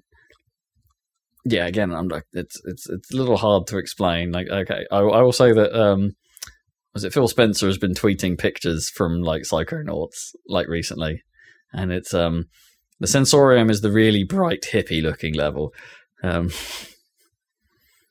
there's footage of it out there, but it's like the setup is there, and if I'm right about the guest voice that's in that as well, it's like, oh, yep, that totally makes sense. Yep, okay, that's cool. If you're right about who I think it is, yeah. Okay. It was like, oh, yep, that makes total sense. Yep, that's cool. And then things happen that means you don't really hear that voice again for a while. It's like, oh, okay, damn. I thought that was going to be way cooler than it ended up being. But it was still pretty cool. Yeah, do you know what I mean? I'm sort of just. I think I'm totally. Just missing this big moment that's not really coming out, and I've got past what I would call the second point of no return, because this game has a couple where it's like the first time you move out of one area, the sort of hub world that you start in, and then you end up in a different sort of bit, and then it's presented me with another. Like, hey, are you sure you're ready to do this? So I think I must be pretty damn close to the end now. So I'm hoping one of these last few levels is going to be like something particularly weird. I want to be totally weirded out. That's what I'm looking for. As I say, all the levels have been super creative, but I don't think necessarily like any one of them has been like just as absolutely bonkers as some of the stuff you come across towards the end of the first game. Yeah. It's like, where's the milkman? Classic. It must be hard to follow up, right? Sure. Yeah. And I think they might be like aware of the fact that it's like, oh hey, it's been like 20 years since we made one of these. Like it might be another 20 years till we make another one. We might never make another one. So like I think the direction they're taking the story is a little bit like, who cares? Let's do anything big or final we want to do. Let's do that. Let's just do it. Yeah. Yeah. Fair enough. But yeah, it's a real good time. Like I've only had one issue with it. Well, I've had a couple of like what I would call standard ass platforming problems. Like in the it's. I sort of mentioned that when I first started talking. It's like that, like perhaps the game could do with some more invisible walls about the place to stop me from getting places I shouldn't. And it's like I encountered a spot where I got stuck, like in a permanent fall. Like Raz was just doing the fall animation, and it's like I can't get you out of this because I don't have any more jumping abilities or anything that's going to push me out of this hole. that I seem to have found myself in. So I reloaded my save, and it's like, oh god, this actually saved quite a while ago. Because I was just doing hub world stuff and just collecting crap in the hub, and it's like, right, well, I better go do all that again. So yeah, and I found a few more spots since then that have not been necessarily 100% deal breakers, but places I really shouldn't be, and that the geometry doesn't work. So I'm like stuck behind a book on one level, and I'm just like, oh, I can't get myself out of here. And then you get yourself out of there, and you're like, success, and you immediately fall in water, which puts you back, but it puts you back to the last place you were stable on the ground, which was in the hole that I shouldn't be in. And it's like, oh no, and I'm like, oh damn it. So like this problem got a little bit more intense then, because it's like I've got to figure out, I've either got to like lose a whole load of progress potentially, or I've got to try and figure out a way out of this hole so I can get on land. Which I did eventually do. But it was it was a slightly painful experience. And it would be remiss to say like it doesn't like the first, this was true of the first game as well, like it has a little bit of the whole the collectathon problem is here, as it is with like every platformer, I guess, where it's like you can collect hundreds of the of the figments of imagination in the levels, and then be left with an annoying stat at the end that says you missed like one. Oh, great! Out of 200 in this level, and you're like, bloody hell, where the hell is that going to be? Just one. And it's like the maps it gives you for people's minds are completely useless, because they're not really maps. They're just like a picture of puzzle pieces, and there's more puzzle pieces filled in with the more.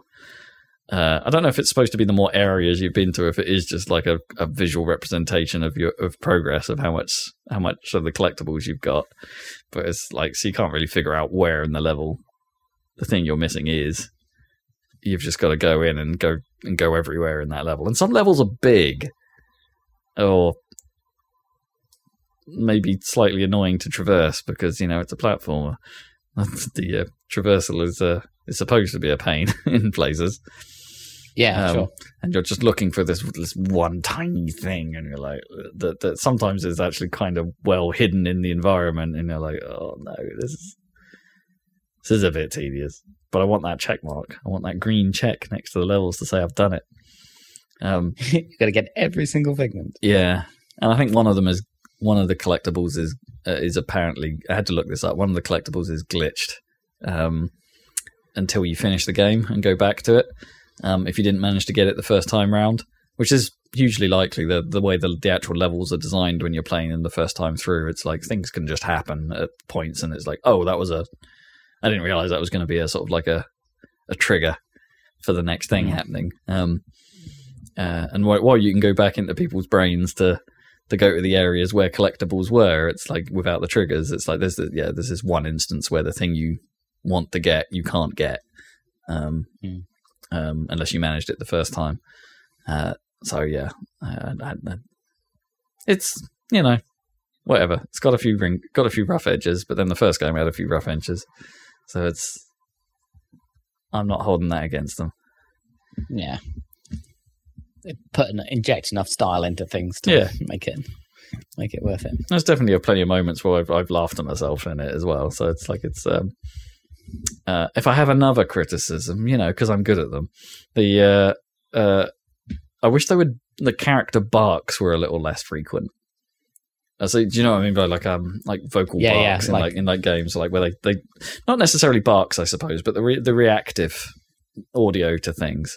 So it's like there's an enemy type later on in the game called an enabler, who is basically a little bit like the engineers in Halo ODST. They dance around the battlefield just casting a shield on some other enemy, and you can't hurt that enemy while the enabler's in play. So you've got to kill the enabler first. But like in the middle of like fighting other things and stuff like that, if you land one hit on the thing that is shielded by the enabler, Raz will comment every time saying, "Oh, I can't do damage to that thing. I've got to kill that enabler." And it's like there's like 3 or 4 ways he'll say that, but he says it every time. Right, and it's like, okay, dial it back a bit. And it's like the same thing is in most of the boss fights, where there's too much talk going on, and you can't really sometimes over each other. Like not your own voice saying two different lines at once, but there'll be like multiple different characters all saying things at the same time, and it's a little hard to hear what they're saying. And I guess you could miss jokes that way because it's all just a bit much. So I think they could probably have done with like toning down the vocals in places. Not because the recordings are bad, just because the frequency is a bit much. It's like every time, it's like slightly overused. Yeah, like every time you go into the brain tumbler, which is the device you use to go back to previous levels, you can he'll like every time you walk up to it in an unskippable bit of speech, he'll go, am I ready to go into to use the brain tumbler now? And then a pop-up will come up saying yes or no. You say yes, and he goes, okay, I'm ready to go to the collective unconscious. And it's like he'll say that every single time, and it's like, I'm like, yeah, I know. You don't have to describe to yourself as a character the thing you're doing. It's a little much in places. Right. Yeah. I can see how that could get annoying. Yeah. Like, I could see how, because it's very high concept, so I can understand the desire to want to have expository things. Oh, sure. But, like, if you trust the audience, right? Trust the player to understand it, at least. If you've done it several times, maybe dial it back a bit. Yeah. It's fine having you explain it the first time. That's absolutely fine. Yeah. Like, we get the idea. That's why we like this game. Yeah. Yeah. So a bit of that. I saw there's a few more things that have come out recently that I would like to play. A couple of things on Game Pass that I will play, but I won't talk about those yet. I did have a little bit of a muck around with Flight Simulator. Oh, really? I kind of just wanted to see what it looked like. Install that on your Xbox? On my Xbox, yeah. And I like because I'm not going to be diving into this particularly deeply or doing anything, but I did just kind of want to see what it looked like and just fly around some places. Yeah. And a truly next gen game. Yeah, game. You might call it a game. It's a simulator. Yeah, there's some activities you can do that I haven't tried yet, like things like, do you want to land in trying conditions? I think it calls it, or do you want to like here's some actual flight training lessons. It's like you learn what all the instruments do and things like that. And they've it's cool. And you know they've announced they're going to be adding like sort of air races and things to it, like a bit like the Red Bull air race, but not Red Bull. You know, that kind of thing. Small planes, sharp turns, and obviously the Top Gun stuff to come next year. I don't really understand how they're going to do that because surely a military sim is quite different to the civilian sim. But like, who knows what it even is? Like, are they actually going to have shooting? They're probably not going to have shooting, right? It's probably just going to be some sort of. But even like modelling a Hornet taking off in an aircraft carrier would be quite different to what they have currently in the game. But yeah, so I've only really been flying it with like most of the sim turned off, right? So it gives you like easy, medium, and real settings for most things, and you can tweak them around. I mean, there's a lot of options in this game. There's a lot of options, and it can be a bit much to try and navigate with a controller through all these things. It's clearly designed for a bit like, you know, some of the menu systems are designed for like using a mouse and things like that, because they literally pop up windows and things that you can manipulate whilst you're flying if you want. But you don't have to do that. Do some of that stuff. But there's a lot if you want a lot. It even goes into the detail. I noticed of like when I tried to set off from a place of like being like, here are the radio frequencies that are being used in the area. Like it just straight up tells you. It's like you'll need these frequencies and they'll be switched at these points. And it's like, wow, okay, this is pretty deep. And it's pulling air traffic live. And it's pulling weather conditions live, mostly accurate. But yeah, I would say from the sky where you're supposed to be, damn, that is a fine looking game. Yeah. But I couldn't resist finding my house. No, of course just not. Flying a drone down to the ground and seeing what it made of it. And of course, like most buildings in England, it just turns into brown bungalows. Which isn't far off. No, but like with a door made for like a giant. It's Yeah, it's really odd what it contracts it to. And even I went ahead and downloaded. What does AI generated Needham Market look like? Nothing like Needham Market. Like it's like the buildings are roughly the right shape and in the right place, and the roads are obviously in the right place. But it's like, yeah, if you go look at it close, it's like, yeah, none of those buildings look right. It's as you might expect, it's working from a limited pool of information, and it can only generate so much. But it's and the image, I feel like the maps they've pulled are relatively old as well. Like, so there's some construction sites that are like years old and things, and where I know there no longer are and things, and it's it's all Bing data for the most part. So yeah, I found my house, and it's like it's not a it's considerably smaller, and you occasionally find houses that have just been like ended up in the wrong place and they're just in the road, like right in the middle of the road. Yeah. And it's as a result, like it can be quite confusing to like fly the camera over places and then be like, are we in the right place? It sort of looks right, but it doesn't look right enough. But like I said, from the air, at least there isn't like. Do you remember the famous? What was it? Some suburb of Adelaide or something. There was an error in some OpenStreetMap data, and so there was a gigantic skyscraper in the middle of this like suburb. Like there was like the tallest building on Earth or something had been generated in Flight Simulator. Oh, that's quite good. Yeah, so it's not like that. It's not like and like places town like you could fly over Ipswich, and it was that was a little more recognisable. But again, none of the buildings are really right. Like Christchurch Mansion has for some reason been turned into a block of flats, and it's the right shape of block of flats, but it's just like I downloaded like the UK World Pack as well, which I think only updates a few cities rather than like it added London. I'm not even sure London was in the mix on the original download. No, it wasn't. Which is 100 gigs, by the way. Right. Like the game is 100 gigs just off the bat.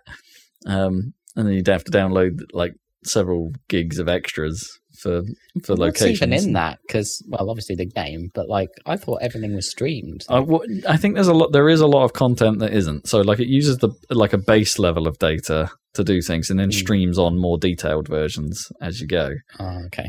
Like it does present you with an option at the start. It's like, do you want to use live data or not? And it says like, yeah, things are more accurate and will look a bit cleaner and a bit more close to life if you use the live streaming. But you don't have to if you don't want to. That's interesting. I'm surprised. Because I think they're worried about people's data caps, right? It's right. Oh, I suppose. But like, you're probably not gonna. The average person probably isn't going to fly over every inch of the Earth, right? So they're not going to use like all of that data, good chunk of that data. Yeah, I think so. It would make sense to like stream more of it, but yeah, I don't know. And I can confirm, as everyone else has, the cloud tech is hella impressive. Yeah, it's the cloud. It looks fantastic. Yeah, so cool. It's such a great job they've done on that game, or sim or whatever. It's cool. Yeah, it seems like they've paid. Yeah, there's definitely a few they call them the points of interest, like around the globe, but they've paid quite a lot more attention. Things are a bit more detailed. Yeah. Like I flew around New York, videos, for instance, and like, oh yeah, a lot more care has been put into this. And there are some buildings where like the effects don't, or the texturing doesn't really work, because it's like, I guess the texture of the side of the skyscrapers has been photoed and has caught some like awkward bit of reflection or something, and it's like that's just been slapped onto the side of the building rather than modeled. Because they've got so much to deal with. There are shortcuts here and there, so there's definitely spots where you go, well, that looks a bit odd. Even in these areas where they've focused their efforts, but they do still, it stands up when you're flying around them properly, and not being an idiot like me and flying drones 2 feet off the ground to see how bad it looks. I don't know if I'll return to that. I might do some other activities just to see how fleshed out they are. But like it was nice. If you're not into actual flight simulation, then it's kind of a fun toy, isn't it? Just as like see the world modelled. Like I said, I just wanted to see what it looked like. Yeah, we flew over. Yeah. I think we flew from Stansted across to Felixstowe, which took a while, in fairness, because I was in a tiny little plane. and even that, wasn't a quick flight. No. But I did that, and it's then I realized I could have took off from somewhere much closer. But yeah, it's impressive that it exists. Like, and that Microsoft put so much behind it. Like, that's fascinating. Like an interview with the developer, and I was surprised how much he was going on about. I always find this really weird because obviously I work in with web technology a lot or whatever, like browser stuff. And do you remember SimCity, the bad one or whatever? I remember them talking about how the interface is actually all web technology, JavaScript and stuff, all the UI, and then obviously the games in 3D. And I was like, that's weird. Why would you choose to do that? Surely that's not the most efficient, but maybe that's just an easy way to make UI these days. Well, I guess you can lean on a lot of stuff, but it doesn't seem like the most efficient to run like a whole web browser on top of your game just to do the UI. I guess it could have also been for modding, I guess. Yeah, maybe for modding. But then I was watching the interview with the flight simulator guy, and he was like, yeah, the entire cockpits of every single plane, it's all a browser. Wait, what? What? Yep, every single dial and control inside the cockpit, it's all web. It's all a browser. It's all a DOM. And it's like, and he kept talking about the challenge of doing that. And I'm like, why did you do that then? Yeah. That's so strange. But yeah, that's the case. Wait, so really weird. The dials, but the dials are properly modeled. Like most of them, they're not just like a flat texture that's being. I think he must have maybe he meant the glass cockpit, like the screens and stuff. Yeah, there's definitely some computer screens going on in some of the more modern planes. Yeah, maybe he meant just the airliners and stuff. But I thought he meant literally or at least if they're the steam gauges or whatever, they're 3D modeled or whatever. But maybe it's that's powered by a JavaScript program. But then the behavior of it, right? Is but he was literally talking about it like there's a web browser running in the cockpit of these things. I was like, that's a really weird choice. That's a very strange choice. But I don't know. Yeah, I mean, anyway, I can understand it on some level because it's there must be a wealth of talent for like yourself out there that are pretty well versed in web UI and how that works. So it's if you can use that talent and if you're desperate for I suppose, or, I guess so. or need a specific and for modding, then perhaps it makes sense. But you're right. In terms of game engine, that feels crazy inefficient. Yeah. Anyway, I just thought that was hilarious. Yeah, weird one. Cool. Yeah, so that's kind of me. I'm sure there's something I'm forgetting. There always is, but that's pretty much what I've been dabbling with. Cool, yeah. Well, what am I doing? I'm still on Breath of the Wild. I was just in the Rito village, checking it out again. Which is a nice village, but it's basically just a spiral. Right. It's basically one long line that's curved around a tree, so it's not quite as interesting as the Gerudo village one. Which is almost like a whole town, isn't it? The Gerudo one, it's pretty big. Well, I mean, it's one courtyard. There's one courtyard and one back alley. Yeah, there's the back alley with the bar in it or whatever, and then there's the kind of military area, the back of that one. I noticed you said Gerudo, not Gerudo. Is that the correct pronunciation? Do we know? I don't know. I don't know what it's supposed to be. Maybe it is Gerudo. Zach, do you know? No. What's the betting they say it in Age of Calamity somewhere? Or any game with they should probably Zelda. say it in because Breath of the Wild is voiced in some of the cutscenes, but I've got it all switched to Japanese, so I cool. wouldn't know. Which I did as soon as it was possible because I thought the English voice acting was real bad, especially Zelda. Yeah, I don't know if it's bad per se, but her voice is just her voice in general. I think is not necessarily a fit. The most annoying was the blood moon. The blood moon rises once again. Be careful. You only have to watch that once and then just skip it every time. Yeah, I'm not very fast at skipping it. But yeah. I prefer it in this mode. But yeah. And I bought this snow quill set as soon as I possibly could. Just need to sell a whole bunch of diamonds to get enough rupees to buy these things. So yeah, that's plowing on. Diamonds. And maybe I will get a hold of Psychonauts now that I know it's available. I think that could be a good time. I actually think that death loop looks like it could potentially be good. I don't know when I'll get around to playing it, but when I get a PS5 maybe. But I actually think, because it was pointed out that it's like an immersive sim to some extent. It's not quite on the Deus Ex level, but it is the guys who made. Oh yeah, it's Prey and Dishonored. Like it's Dishonored, like you can clearly see the DNA of those games in this. Yeah, you can. But maybe this one, I like that it's got a bit of a kind of 60s spy, no one lives forever kind of aesthetic going on. I mean, I know that's overused, but I still like that aesthetic.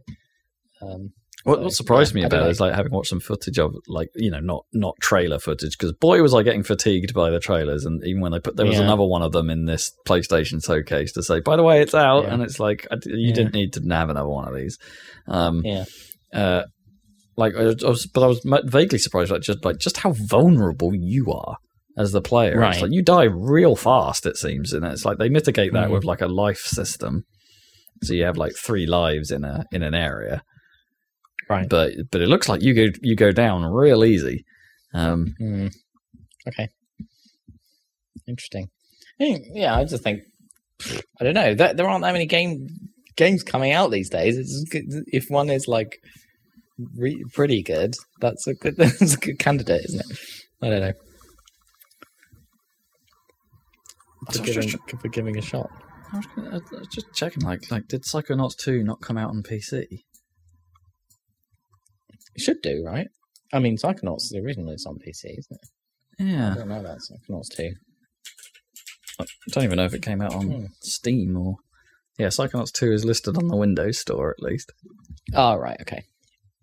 Well, that makes sense, right? Because it's a Microsoft game now, so I guess, they always do that.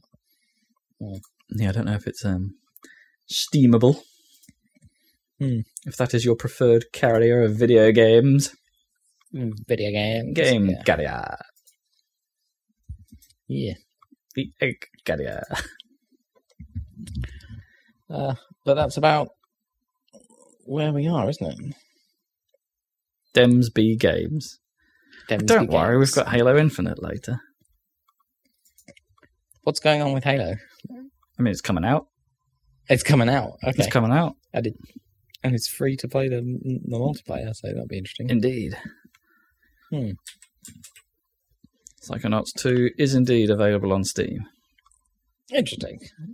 Okay. You have options. And that'll be a podcast, I reckon. In terms, speak of options, you have the option to watch our YouTube channel, which has, upcoming video. What was it again? The final of Freelancer. No, that's right. The finale. Yeah. And a bit of Deep Rock Galactic to come as well. And some Deep Rock Galactic, that's right. So look out for those. Yeah, and we'll be back in a couple of weeks for another Cellcast. Indeed. Nothing can hold us back now. No, don't be held back. Don't be held back. Not even flu can hold us back. Not even by the flu. No, I won't give up my streak of being on every podcast. Oh, that's true. That's true. You've never missed one. I suppose I've never missed one either because I've always recorded them. Yeah. It's only me, the host, that misses podcast. It's only you. It's only the talent, right? Okay. Right, well, catch you in 2 weeks for another one of these. Alrighty. Bye.